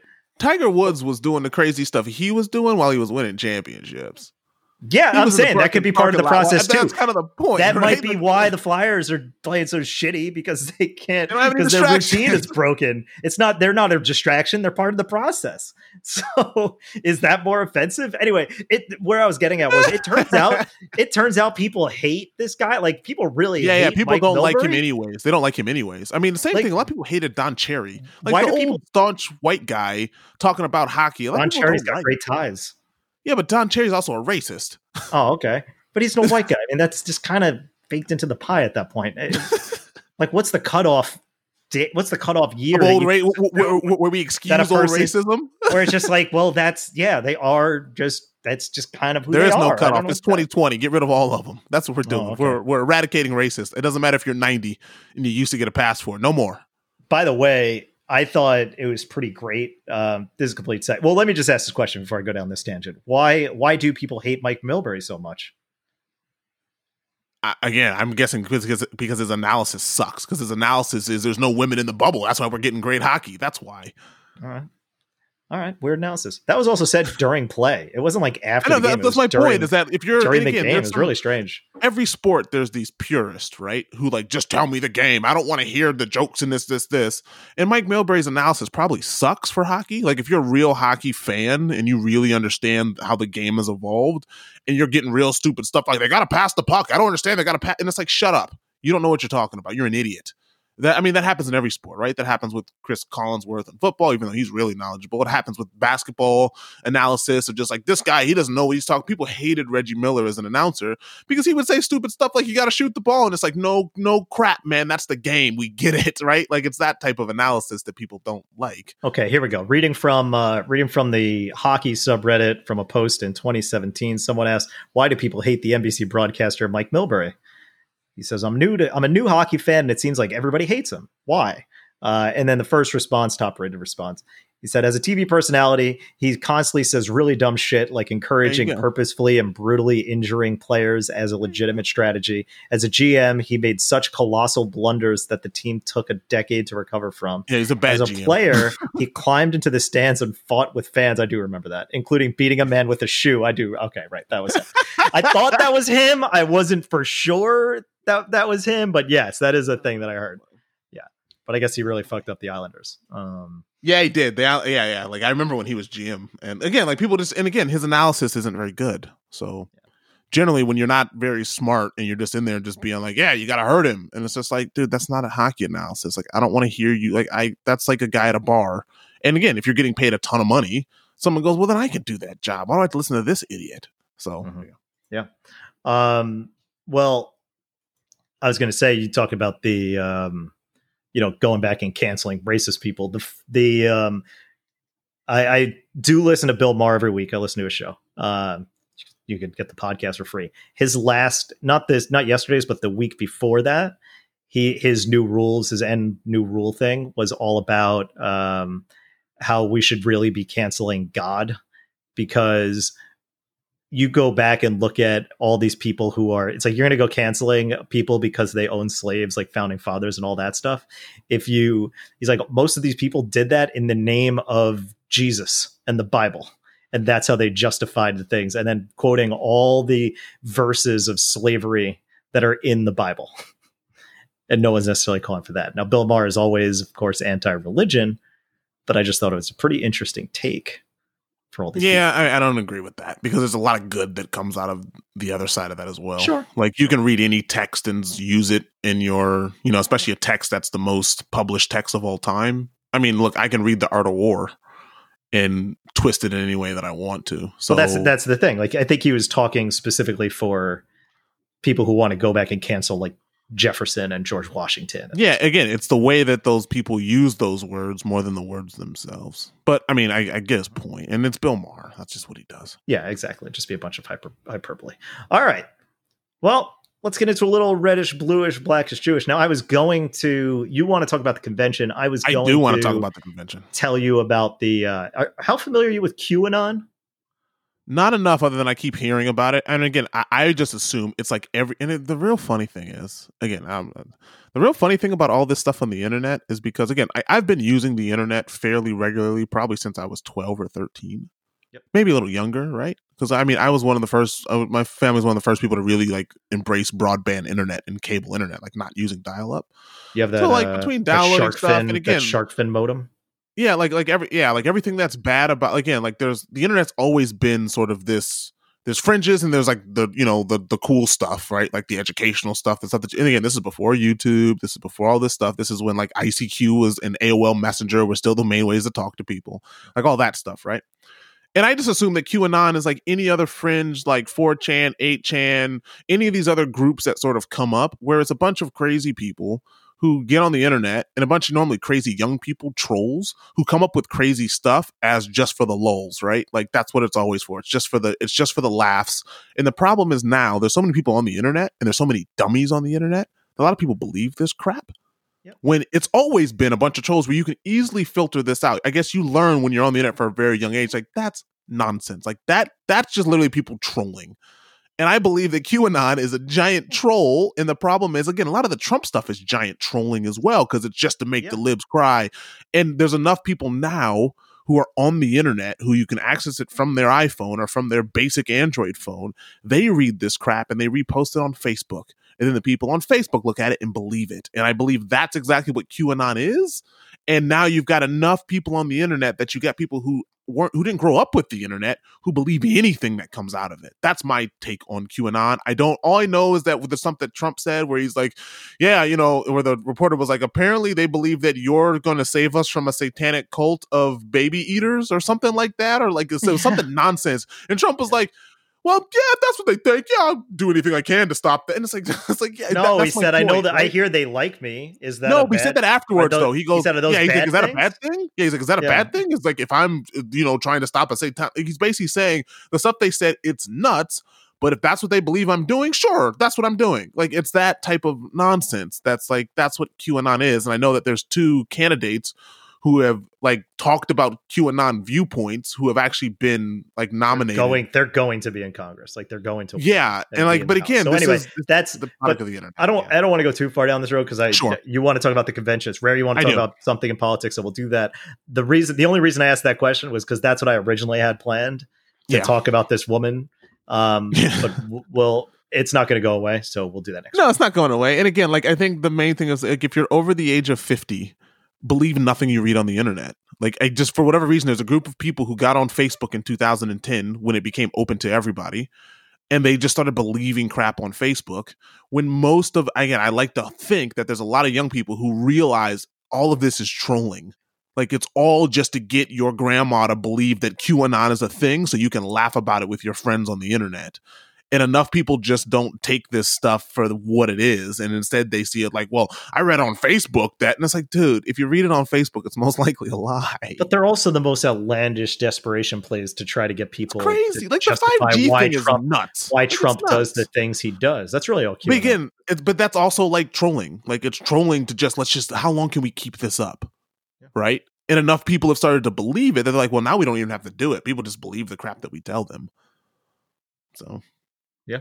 Well, I'm gonna. Did you watch any of the convention? Yeah. Did you the convention? I just want to throw you a curveball. Okay. Who's older, Michelle Obama or Paul Giamatti? Michelle Obama has to be older, right? All right, you're right, but by how many years? By 3. I gotta say she's like or 2. She's 55, I'd guess, like mid 50s. Yeah, she's 3 years older. You nailed it. Wow. You're Yeah, pretty there good. you go. You're getting better Look at at this. that. Come on now. I know my president. Yeah, but I didn't realize. Okay, but one, she looks great. Yes, absolutely. Black You know, don't that's crack. why man. like you look at that, you're like, oh, wow, her versus Paul Giamatti. I'm like, that'll be interesting. And then I looked at Yeah, black don't crack. I mean, it's just generally just yeah. I actually assumed she'd be older, but then I'm like, oh, I guess Obama was pretty young. Like they were kind of young when they Because got. is Obama even 60 yet? He might not be. He might have just turned 60. That's a good question. That might have been a better question to ask. He's got to be. Let's see. I would say he's like 58, 59. Like I don't think he's 60 yet. Let's see. He is 59. Yeah. Yeah. There you go. He looks. He aged. That dude aged. Oh, I mean, being a president ages, but look, I mean, still looks great. I mean, this just literally shows you, like, I mean, Obama is still president. Like, even Trump. I mean, Trump basically said, "Well, the only reason why I'm here is because of Obama." He blamed his presidency on President Obama. Like, how crazy is that? That even Trump realizes, well, the only reason why I'm here, I like my old life. I'd still be doing what I was doing before if it wasn't for Obama. If Obama didn't say to him, "You'll never have this job," at that dinner, do you think Trump would have run for president? No. And a lot of this, he's right. But that's my point, though, is that it turned into this. And the fact that Trump is doing such an awful job, he's going to blame that on Obama. He'll never take responsibility for the fact that the only reason why Trump took this job is because of a legacy. Trump wants to be remembered. His greatest fear is that we all forget about him. Yeah. That's what keeps him. I mean, why else are you talking about, well, let's build a wall. I want a monument. Hey, can I get myself on Mount Rushmore? Like, literally, he's trying to cement himself in history, good or bad. He just wants to be remembered. Well, Obama put it best where Obama actually said it. He said, Trump takes responsibility for nothing, but takes credit for everything. Absolutely. Absolutely. And so this is just, again, like the fact of his speech during the Democratic National Convention. Like, you're literally watching this and you're like, this dude is still the president. Like, he'll always be the president. And that's what burns Trump more than anything. Obama will always be remembered. Always. He hasn't said anything about Trump, really, in these last 4 years. Yeah, he's been pretty quiet. In this 20-minute speech, he completely dismantled his entire presidency as far as, like, it doesn't matter what he does. He's never going to be remembered. He was never able to do this job, ever. He won't now, and he won't in the future. He is not equipped to do this.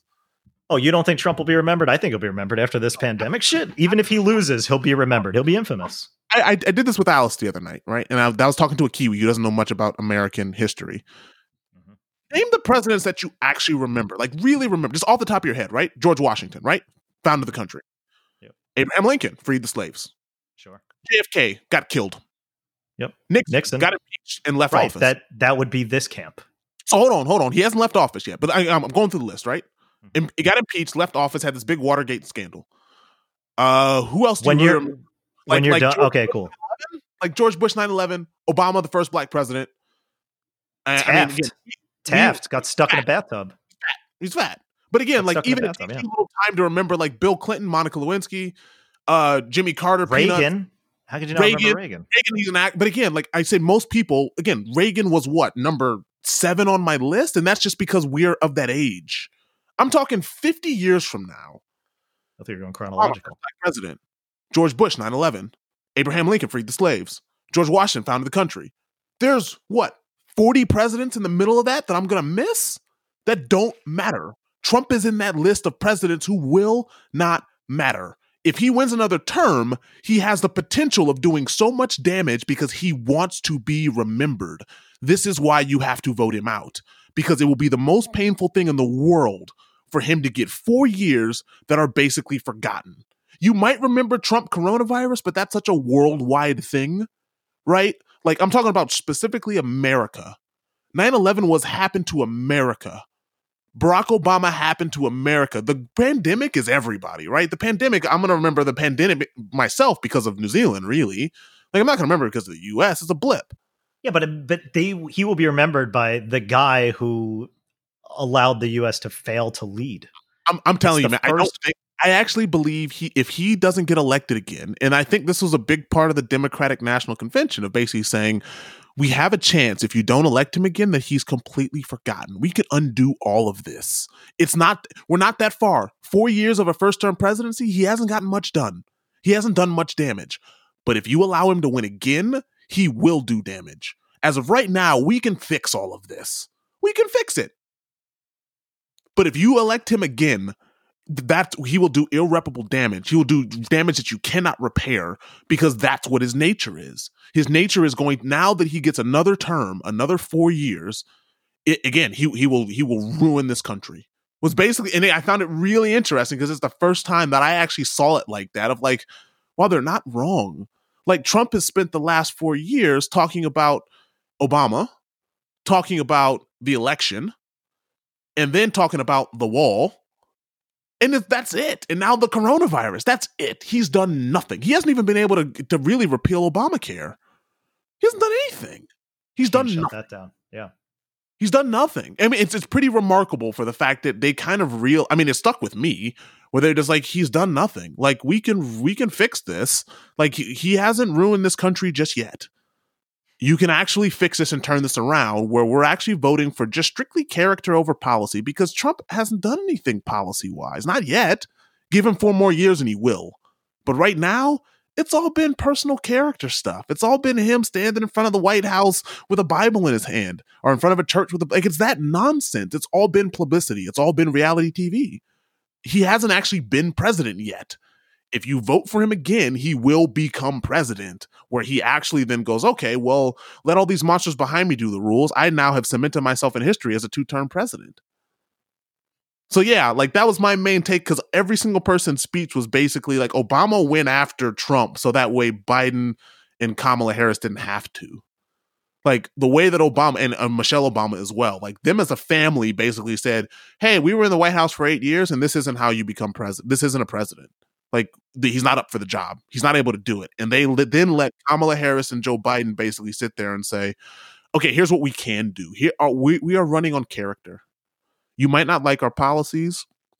You might not like some of the things that we talk about, but our character just alone is more than Donald Trump will ever be. You have to look at the character of this country more than just strictly one issue or one voting.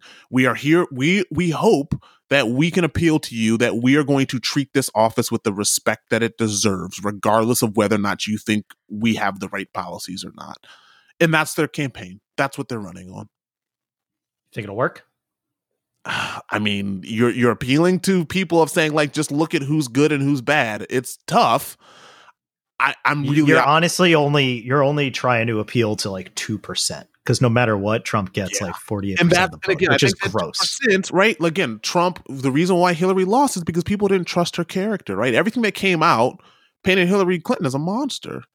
Benghazi, the emails, the Clinton family legacy, all of that stuff, right? It's easy to see why you wouldn't vote for Hillary Clinton now. Don't forget the pizza shop. Don't forget the pedophiles. Pizza shop. Again, it's just all that stuff, like Bill Clinton. Bill Clinton's a monster. Bill Clinton's a pedophile. He's part of, he's child sex. Like, Bill Clinton is a deviant, and his wife excused all of it, right? Like, that's really easy to sell that to the middle class as, do you just want another Clinton who doesn't have the morals that we do? It's hard to look at this on the Joe Biden side and say, Joe, again, what can you point out to Joe Biden other than the fact that, oh, he's sleepy and maybe he's too old? Like, that's their character smear on Joe Biden. They tried to say he's suffering Alzheimer's and he's a bumbling idiot, and yet he crushed it in the speech, apparently. They tried to say the stuff, and he has a stutter. Again, and that's why they tried to say the stuff with the women as well. Like, again, this whole campaign has been trying to, again, they are strictly saying Donald Trump, regardless of whether or not you like him, he's a guy that has better character than the Democrats who pretend that they're better than us. Right? Like, that's generally why Republicans, they think the Clintons think they're better than us. Oh, Trump's fighting for me. Like, how that sounds stupid to us, but people believe that Trump's fighting for everybody. The Clintons are just fighting for themselves. It's hard to argue that Joe Biden is just fighting for himself. It's really hard to argue it. It's just, you look at the guy and you hear his story and you're like, I don't really think he's fighting for himself. He lost his wife. He's lost his son. Like, you go through all this stuff and they are literally, it's a character play. which is super interesting. To me, it's kind of like this is the first time that the Democrats have actually gone to a different level instead of just saying, well, our policies are better. We're out here for you. They're literally saying, like, look, we don't really care whether or not you believe in our policies. Donald Trump's an awful human being. That's literally what they said for 4 days of Donald Trump is awful. And Trump's trying to spin it as in they're saying the country's awful. No, they're saying you're awful. They're saying we know the country's better than this. Donald Trump was a terrible man. And it was just super interesting to watch. And the Republican convention next week is going to be very interesting because of who they're going to put out there. Because, again, it's character, right? Steve Bannon gets arrested. It's character. He surrounded himself with low character, low moral human beings. And the Democrats are basically saying that's the problem. The problem is that you put a bunch of monsters in charge and put us in charge, and we'll at least treat this thing like, you know, like we're regular human beings. Yeah. Show we're decent. At least. Yeah, pretty much. It's like, it's not even saying that we've got good policies. It's just saying we're nice. Yeah. Or at least nicer. Like how anything from there is going to help. Which any other time would be insane. Which would be an insane platform to run on of like, you're nice? Like nice isn't going to get me my job back. But now people are like, well, nice might actually get rid of the virus. Nice might actually get our economy back on track. Yeah, level-headed together. Like, let's not be at each other's throat. Let's not have the guy who's going to all of a sudden attack the other half of the country, which at this point is more of a majority. Like, hey, your neighbor that's a Trump supporter, you guys have been at odds for 4 years. Or, hey, you're, young college-age woman, you and your dad have been yelling at each other for 4 years. We want to end that. We just want everyone to get along. And it's like, oh my God, this is your platform. But then you look at it and you go, that's genius. Because it's like Trump him acting mean-er proves their point. So they're pretty much going to force him to start bringing up policies, which is what the Democrats are really good at, right? The Democrats historically are good at having policies that they can explain. The Republicans over the last few years have not fought on policies. They fought on emotion. They fought on fear. They fought on the brown people are coming to take your jobs and they're killing you overseas. Vote for us. Like that's literally how they've been in power the way that they have. And the Democrats have picked the opposite of that this time. Instead of saying, we're not going to fight dirty. To me, this is fighting dirty by saying, you're an awful human being. Prove it by calling me names. And Trump's going to sit up there and call them names. Say, see, he's a terrible guy. He can't talk about anything other than coming up with nicknames. And that to me appeals to the middle class. It totally appeals to that 2% of voters that go, well, man, I mean, he doesn't have any policies. He's just calling people names. I don't want a president that's a child. Give me policies. And the minute Trump starts to fight on policies, that's where they start to lose because he doesn't have any. Well, he could say before the pandemic, we had the lowest unemployment in history. I had the biggest tax cuts in history. That's just you patting yourself on the back. And then you say, well, so what are you going to do in the future? Right? The woman said, what's your greatest accomplishment?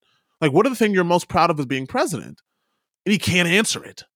And he's already been asked that question and he couldn't answer it. He couldn't answer it. And so how's he going to answer this again? Well, we've got the greatest economy. Okay, great. Sure. Okay. The last 4 years, we're heading into a new territory where there's a pandemic and the economy is going to recess. What's your plan to fix it? Oh, well, the Democrats are this. No, that's not what I asked you. Don't call me names. What's the answer? He doesn't have it. And so, I just found it was very interesting watching them strategically go through and grab Americans and try to make, again, it's the first time I've seen the Democrats really play on emotions that way versus just, here's our list of policies and here's how we're going to make things fair for everybody. Instead, it was literally like, screw the policies. I'm here to heal us. I'm here to bring us back together so we can work together as an America that's your neighbors, that's your cousins, that's your brother, regardless of what you believe in. We're decent people. Well, I don't think it'll work. I think that because, and here's why. Because it makes sense, but unfortunately, we're in a world where sense is kind of overrated and doesn't really mean anything. I think you have because the way that it's divided up here in the country is, I think you probably have like 50% of the country who are Democrat, right? Who hate Trump. 50% of people legitimately hate Trump. Sure. 15%, let's call it 25%, love Trump, right? Like they defend him to the grave, and 25% deal with Trump. And that's the problem, is that no matter what happens, no matter what he says, he's the R, and he's going to get their vote because he's the guy who's going to stop them from killing babies. And that's just how it goes. Let me also explain this. I saw a post from a friend of mine who he posted on Facebook. He said, it was actually kind of funny. I don't know who the current president is, but apparently this Trump guy has a real plan to turn everything around. And I was like, oh, that's a pretty funny post. Guy responds, have to be honest, and I'm sure I'll get attacked, but have you looked at how much hate towards Trump is on your Facebook? To hate someone to he also says the name of the guy, but I won't say. To hate someone who, it would be like if I said, do you know how much hate is towards Trump is on your Facebook, John? Like, it just adds another level. To hate someone who takes more actual emotion, to hate someone takes more actual emotion than to love. It means you actually put time out of your day into hating him. How can you let a man you don't know or ever will dictate how you feel day to day? I would never vote for Biden, and we may never agree. Okay, attack away, sunglass emoji. And then like later on, people are like saying all this stuff to him, being like, dude, what the fuck? What are you talking about? You're right, we won't agree. What is it that you like? And then he responds with this. This is the problem. Germany just built a pipeline from Russia to buy oil. Are you high? LOL. I guess somebody said something about that before. Explain Biden's son getting that Ukraine job. You can't. You sound very angry. Explain away. Maybe I'll vote for you if you get all the answers. I'm not a socialist. I don't get anything for free. I paid the 24 grand a semester to UNLV for my daughter out of my paycheck. No free money. I work 72 hours a week, except now with these fires, I don't get to go home. Sometimes 3 to 4 weeks stuck on the fire engine. He's a fireman, I guess. Not sure what you do, but if you think I dwell on politicians like you guys do on hating one man, LOL, you're nuts. That's all one sentence. Have a good night. And he doesn't respond to any more stuff. So that's the problem, right? And unfortunately, the demographic that Trump targets is those people, is uneducated white men. Yes, absolutely. Absolutely. And because you know why? Because you know why? Because uneducated white men are the most manipulated group of all time in America. It's a lack of critical thinking. They don't even realize it. That they've used you, both sides have used you to your basic primal instincts because you're not educated. Because they give you hope that you can become Bill Gates or Elon Musk or Donald Trump, right? They've lied to you. Because you're not educated and because you sort of have to go through life, you know, pretty rough, that they've been selling you a dream for 400 years. They sold you a dream of, well, at least we're not slaves. Or like, hey, it's the black people taking my job. It's the Mexican people taking your job. It's not us for why you're broke and why you have to work 72 hours a week and can't go home. It's their fault. Mm-hmm. Follow me and you can be like me one day. They've been lied to and they've been manipulated and they've bought it.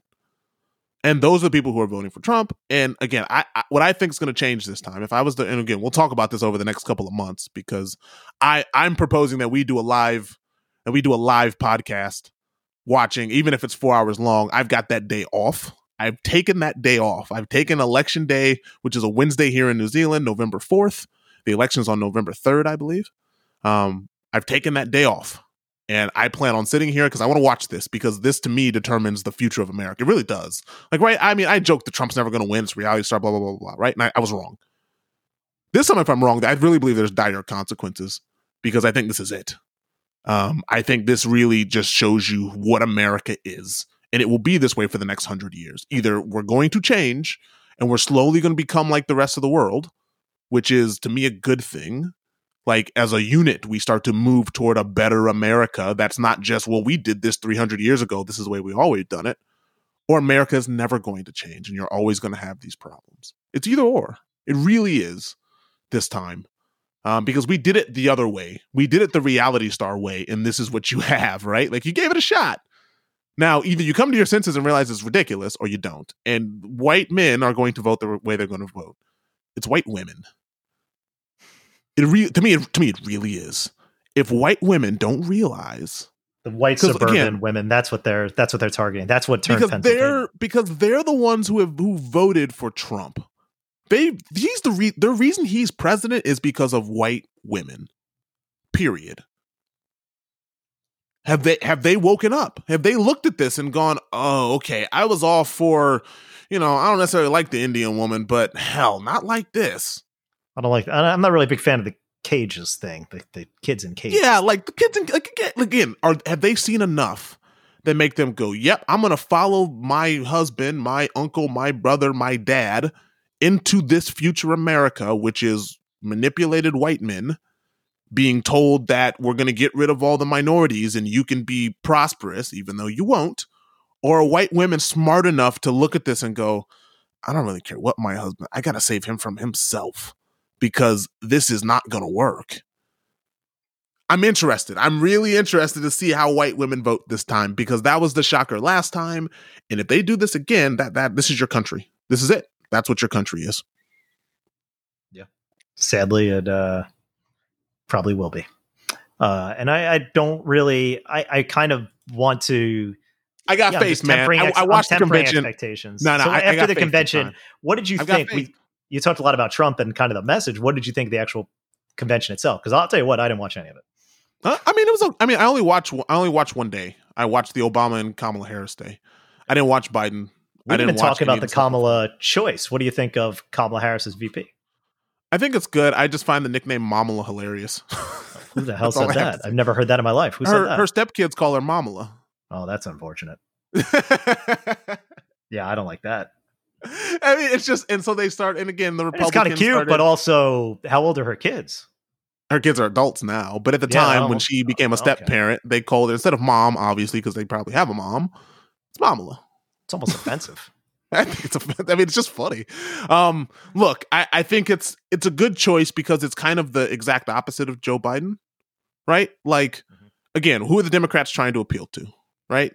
We just said it. They're trying to appeal to women, and they're specifically kind of trying to appeal to white women and minority women and just women in general, right?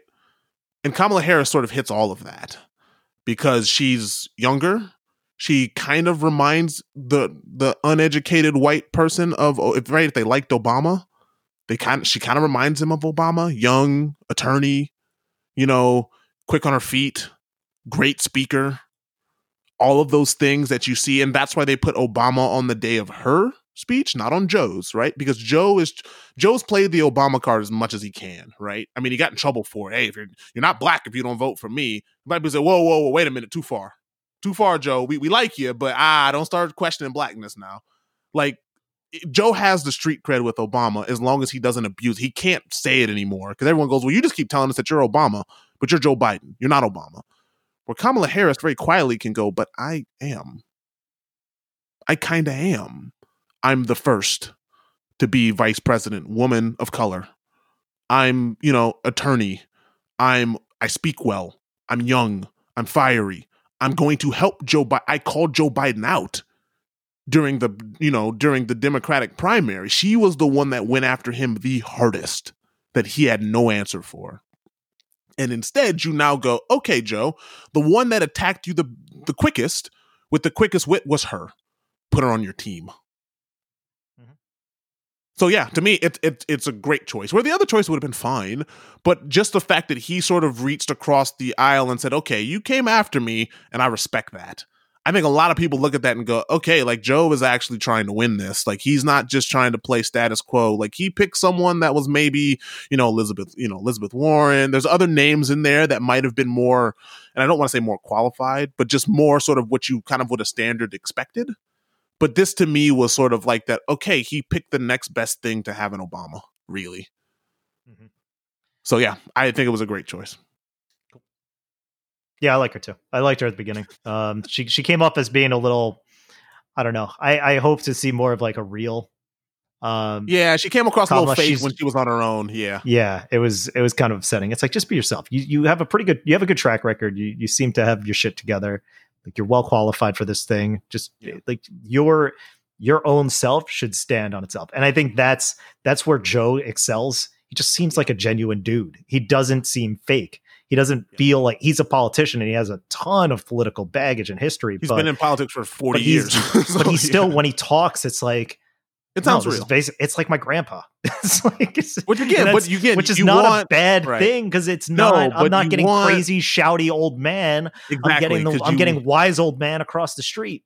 But at the same time, you want wise old man across the street that's going to rib you and have a drink with you. But then you want to make sure that he's got a young, fiery person underneath him to go, nah, grandpa, this is how way things are done now. And he's like, all right, cool. Yeah, she's in charge. Like that type. That's kind of what you want, really.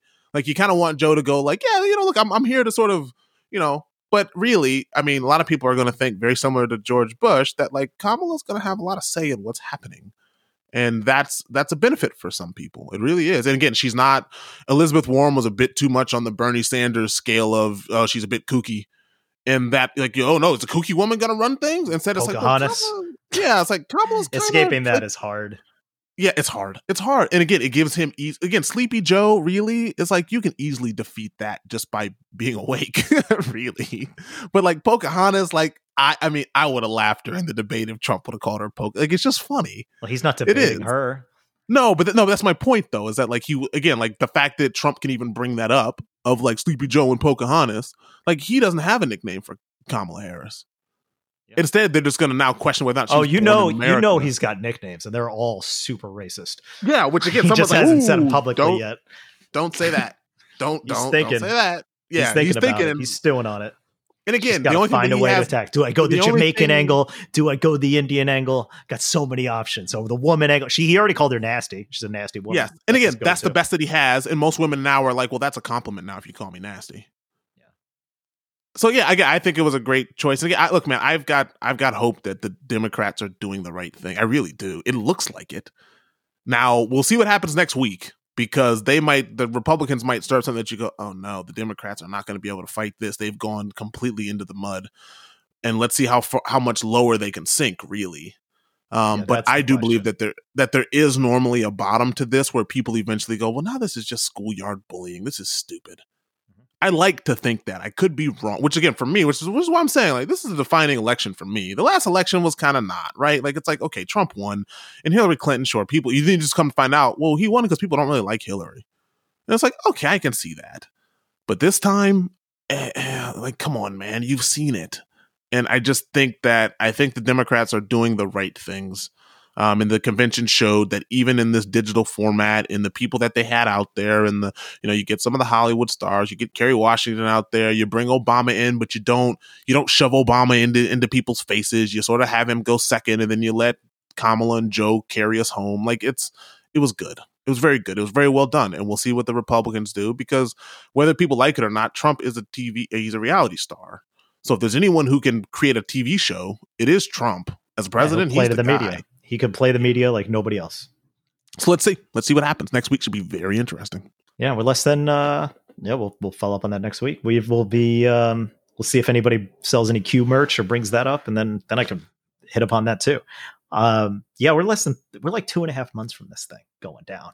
Next like 2.5 months are going to be or 70 days. It's going to be brutal. Yeah, and there's going to be some awesome panel. Whew, I like a good panel. I love a good CNN panel. And again, CNN right now is going to, I mean, look, I think people who are moderates have a reason to complain about CNN because CNN is 100% the tank for Joe. They're completely the tank for Joe. Like they've spent so much time going after Trump that now, like, they're not even pretending anymore. Don Lemon says it's an independent, but the skin shed, and we know what's going on. We just know, but it's not like, it's just like saying the facts. Like Trump is a horrible person. Is anybody going to disagree with that? And that's the thing, right? But like, in order, like that's what the Democrats need to do. He's a terrible person. That's it. Like, don't talk about Republican policies. Like, your first goal is to get evangelicals, godliness people, like godly people. Yeah, he's a shitty person. Fight me on that. Debate me on telling me how he's a good guy. He's not. Anyway, yeah, he's not. Exactly. All right. Well, enough of that shit. Let's move on. Let's do a little media therapy. We already did the Paul Giamatti game. I had another one, but I'll kick that off to next week. Since I did it earlier. So what do you want to talk about? What are you watching? I beat the Ghost of Tsushima. I beat it. Yep. I don't think it's I think it's just Ghost of Tsushima. Okay, whatever. Okay. The Ghost of Tsushima. Because they call him the Ghost throughout the game. When you get to that point, you let me know. Because I beat it. I'm still. I beat it. On the first exactly.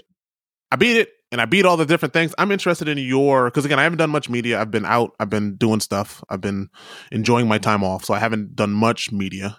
But I'm interested in your thoughts on this game because I have beat it. Yeah, happily. I love it. Like, I think it's awesome. I'm a huge fan. I think it's beautiful. My issues are few and super minor at this point because I'm just having a ton of fun with it. And coming off of putting 50 hours into Assassin's Creed Origins Assassin's Creed Odyssey and going into another open world game, I was like, this might be trouble. But oddly enough, what I got was kind of an old school style Assassin's Creed game, but it plays like old school Assassin's Creed in its structure, in that assassinations actually assassinate people in one hit. It's not an RPG like Assassin's Creed since Origins, and they made it an RPG. People have levels, and you could like actually assassinate somebody, kind of stab them from behind in the head, and they just kind of brush you off. It's like, wait a minute, what the fuck is this? So it's cool to have this thing that feels like an old Assassin's Creed game without the modern storytelling part, which I like as part of Assassin's Creed lore. It's kind of cool, but it goes back to that. It's in feudal Japan, so the settings kind of is unique and refreshing. I mean, I'm not someone who plays something like Sekiro or something, so it is very unique. I love the use of color and the punchiness of it. Like the visuals in this game cannot be understated. When you walk into the Golden Temple and it's just these bright yellows, or you hear the story about a guy following these blue flowers. And then you just see these.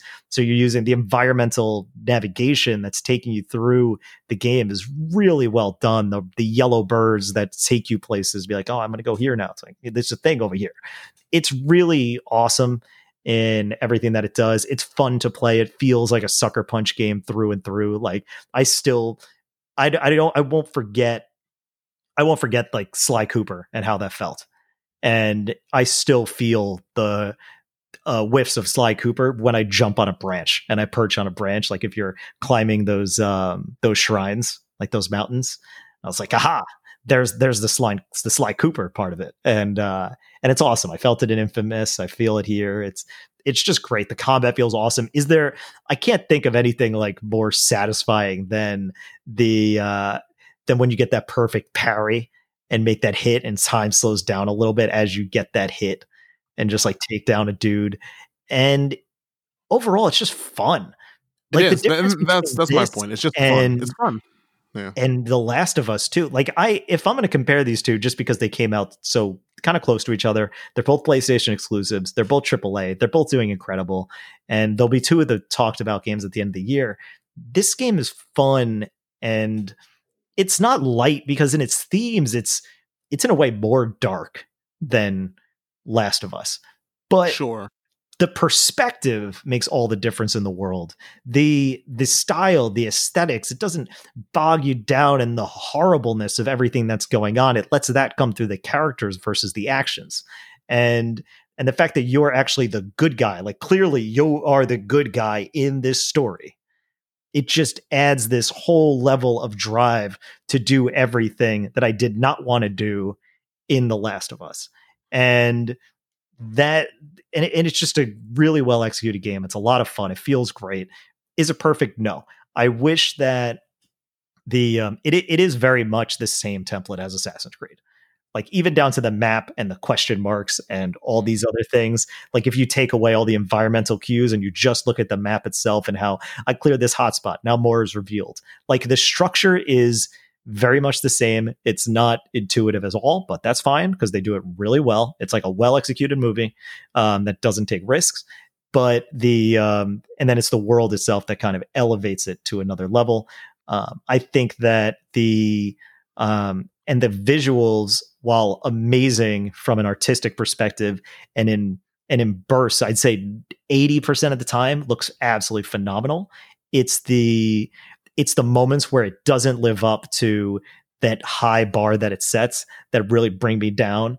Like when you go up and you see a shrine and you have this view of the world and everything looks, and you're looking out and you're like, this should be an awesome vista. And I just see a bunch of flat, textureless plains in the distance with trees without leaves that are just, it looks like it just doesn't look great. And I wish that it's times like those where I'm like, man, if they just held off, like why not wait 6 months, get this on PS5 and give me the real experience? It would be perfect. If this was in a PS5 like launch title, this would be one of the greatest games of all time. Like if the visual, that's what I mean. Yeah, this was like, I mean, because again, I compared it to Breath of the Wild. To be honest, like it's got a lot of that in it too, of like the way that you travel. I mean, I'm sure, right? Your guy on a sword with a horse, like that's Zelda, but like there's a lot of that in it as well, especially when you get toward the end of the game, where it's again like you're not there yet, but you get to the end of the game where it's sort of where it should be sort of the same, right? Like you're like, okay, I've been playing this game now for 30 hours. I should, but it just sort of, you start to be able to put stuff together. And then you start taking real joy in sort of attacking and the way that you attack and how you do different things, right? Like, because then it becomes you playing a game with yourself of, okay, how am I going to handle this one? Like, I've got all these tools. I've got all these things I can do. Let me do it this way this time, right? It's like it ends up varying it up a bit. And that's why I felt a bit of that Breath of the Wild, where you really could play this game for a lot. I mean, look, it's not as like there's not some of the real hard enemies that Breath of the Wild has, like those big sort of octopus things. Those things are still difficult to defeat after a while, right? Like it takes a real skill. I mean, there's still people on YouTube doing videos of how they're defeating this stuff. But yeah, like I agree with you. Like I think that this would have been the perfect PS5 launch title where everyone goes, "Oh my god. Like this is what the next gen is, and the game Visual is good." showcase, yeah. Nuts. It's a visual showcase, and you got a pretty fun idea for a game because again, the story and stuff, it's fine. Like it's not Last of Us story. You can tell there's a lot more guys in a room writing sort of this push and pull. In this, it's in there, but I mean, I can really see that there's a couple guys right now. But okay, we want to tell the story of feudal Japan first, and we'll write the story second. Well, Last of Us was, okay, we've got this story that we're going to write, and then we'll continue to build the world around it, really, is what it felt like. I think Last of Us went from the characters out this place. Absolutely. This went from the scenery like the environment, or like the plot in, which is fine. Which is fine, but again, Jin as a character is just, he's fine. He's okay. Again, you could have made him anyone, and it's the whole idea of you becoming this outside of the box savior. Right, you're basically didn't have a like a character, any sort of character customization beyond the outfits. Which, by the way, every outfit in this game looks goofy as fuck, and I get it; it's fine. But I guess that's just the way of the Japanese style. Like the fact that it always looks like I'm wearing a bed sheet like all the time, and I get one thing. I'm like, I can't. I got like a floral pattern on this. Oh. It's the hats that are the jokiest. You'll see some real jokey. Yeah, you get like these Kentucky Derby hats in some of these instances. You're like, what in the fuck? Although I do like, there is something badass about the flat round hats. I do like those. Those like the Ronin hats. Yeah, but the upgraded ones where, like I said, it looks like something out of Kentucky Derby. I'm like, no. But then you also have like the fry cook hat that looks like you're working at that you're working at like a fast order diner. It's like a little pointy thing. It's just like, man, you wouldn't be able to fight nobody with a sword with this. Yeah, did you get like the yin and yang armor? Yes. Yeah, so when you get that thing, it's like the third stage of that. Is that what you're talking about? Where it's like this little pointy top to it? Yeah. And you're like, you can't fight nobody with a sword. If you came up to me with this, I'd laugh at you. Be like, you gonna fight me with a sword with that? The last stage of the Ronin armor, it's like this thing that goes way too far over your head. It's like you can't even see the face anymore. I was like, what is this? I'm happy that they give you the options to customize with everything that you have without affecting the stats. Every game with customization should do that. Assassin's Creed Odyssey did that. So awesome, because every helmet in that game looks stupid. Like every helmet in that game looks so stupid that is the only option that you could toggle to permanently turn off. Whereas all the other pieces of equipment, you actually have to go in and manually change the appearance if you want to, because you change them so frequently in that game because it's so much loot. Whereas the helmet in those games, it was just like, no, you could turn off that forever. And I'm like, and I will never see a helmet on this person because now to be fair, I think what actually might happen, because they just announced that they're going to release a bunch of free, basically extra content, like co-op content, like more stories, side things. I think this game's going to get a remaster. I really do. Yeah, probably. I think you give it a year or so and they're going to re-release this on PS5 as a remastered game. I might play it again. I put more hours into this game than probably anything I've played this PS4 gen, at least by far. I the second section, and I'm still doing all these side stuff. Like I'm doing more than I thought I would, just because it's so much fun to do, and I'm like, be really driven to see this world. It's the first game that I was really upset. Yeah. Again, the first opening, but again, this is the first game I was really upset when I was done. I was like, oh man, like now, because when you beat it, honestly, there's not too much to do afterwards. Like you can then go to shrines and temples and stuff, but like when you beat it, it's not like you can dive all back into it again, right? And again, like the first 15 minutes, like the epic battles of some of this stuff. I mean, look, you get to some really epic battles in this thing.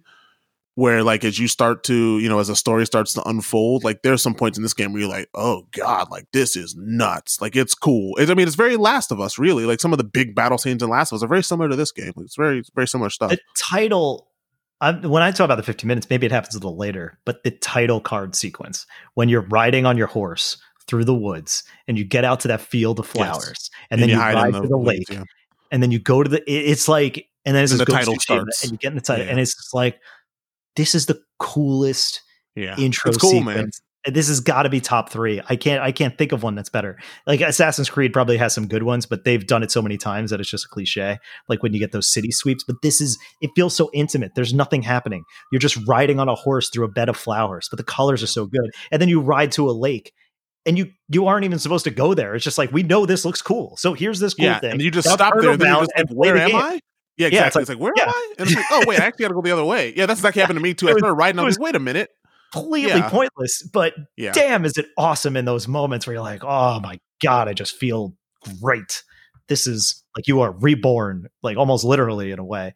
And it is it's just gorgeous. Like I really love it. And if this game does not win for best art direction, when it comes down to best, like the game of the years, like I would love to see what does challenge this thing. Because just from art direction, right? Last of Us had a previous game to play on. This is like doing something completely new. But forget that. But from a technical perspective, of course, Last of Us blows this thing out of the water. But the boldness of it, you've never played a game that looks like this, never. Nope. And it does.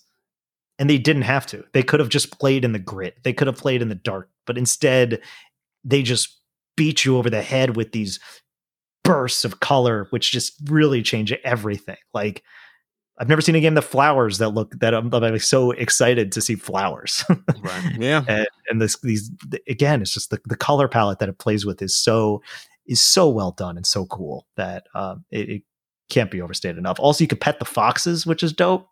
Yeah, it's cool. You go to the shrine, then they're like, pet the fox. You're like, oh, okay, cool. It's funny because I tried to kill the fox at first.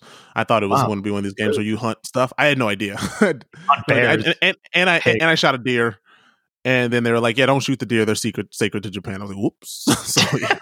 I didn't do that. I did not do that. I shot some pigs. I shot some bears. They don't tell you anything about that. You just get the predator pelts so you can carry more arrows. Yeah. It just feels good. Everything about the game is cool. So nice. It just reminds me of, you look at a movie, trying to think of a good example, right? Of a movie that doesn't stray from the norms, but it's just so well executed. And it plays it mostly safe, but it's just wildly fun to watch. Like The Rundown. It's basically The Rundown. You ever see that with The Rock? No. What? Oh, no. You're wrong. I have seen that. Never mind. I have seen that movie. Yeah. That is by all arguments, a by the numbers action movie. Yeah. But it is perfectly crafted, perfectly executed, and it is a damn good time. And that is and it looks pretty. And that is what this game is. Absolutely. So there you go. Ghost of Tsushima. It is the rundown of video games without The Rock and a lot more Asian people and no Christopher Walken. All right. It's nothing like that at all. It was just an analogy. So yeah, I like it. I'm looking forward to playing more of it. And that's probably what I'll do. And I'll think about that while I'm making some matcha soba noodles tonight. Cool. All right. Well, yeah, that's it for media. I think we're good. Look at that. Even though we missed last week, we made up for it this week. You are welcome. Time flies when you're having fun. All right. Well, when the next time you see somebody post some hateful shit or something you disagree with, let's try to. This is what I want you to leave with today. Don't stir the pot. Don't attack them or their family or their background. Yeah, they're probably racist. Or if you're coming from the other side, yeah, they're probably a liberal cuck snowflake. But look at it this way. You could completely bring down that situation. You could just, stop the hate. All you need to do is respond with he'sabroad.com. Send them here. They'll be like, what is this? Why did you put this here? It doesn't matter. They've clicked it. We got you. Be like, listen to this. It'll bring us together as a family across the globe, a unifying front. He'sabroad.com. That's where you get those links to subscribe, share, listen. You can just listen right on the website. You can do whatever you want. I can tell you if you live your life or on all podcast services, even Spotify. But you can rate us on iTunes, and we need those. So do that. Tell people to subscribe, rate, share. And until next time, this podcast is over.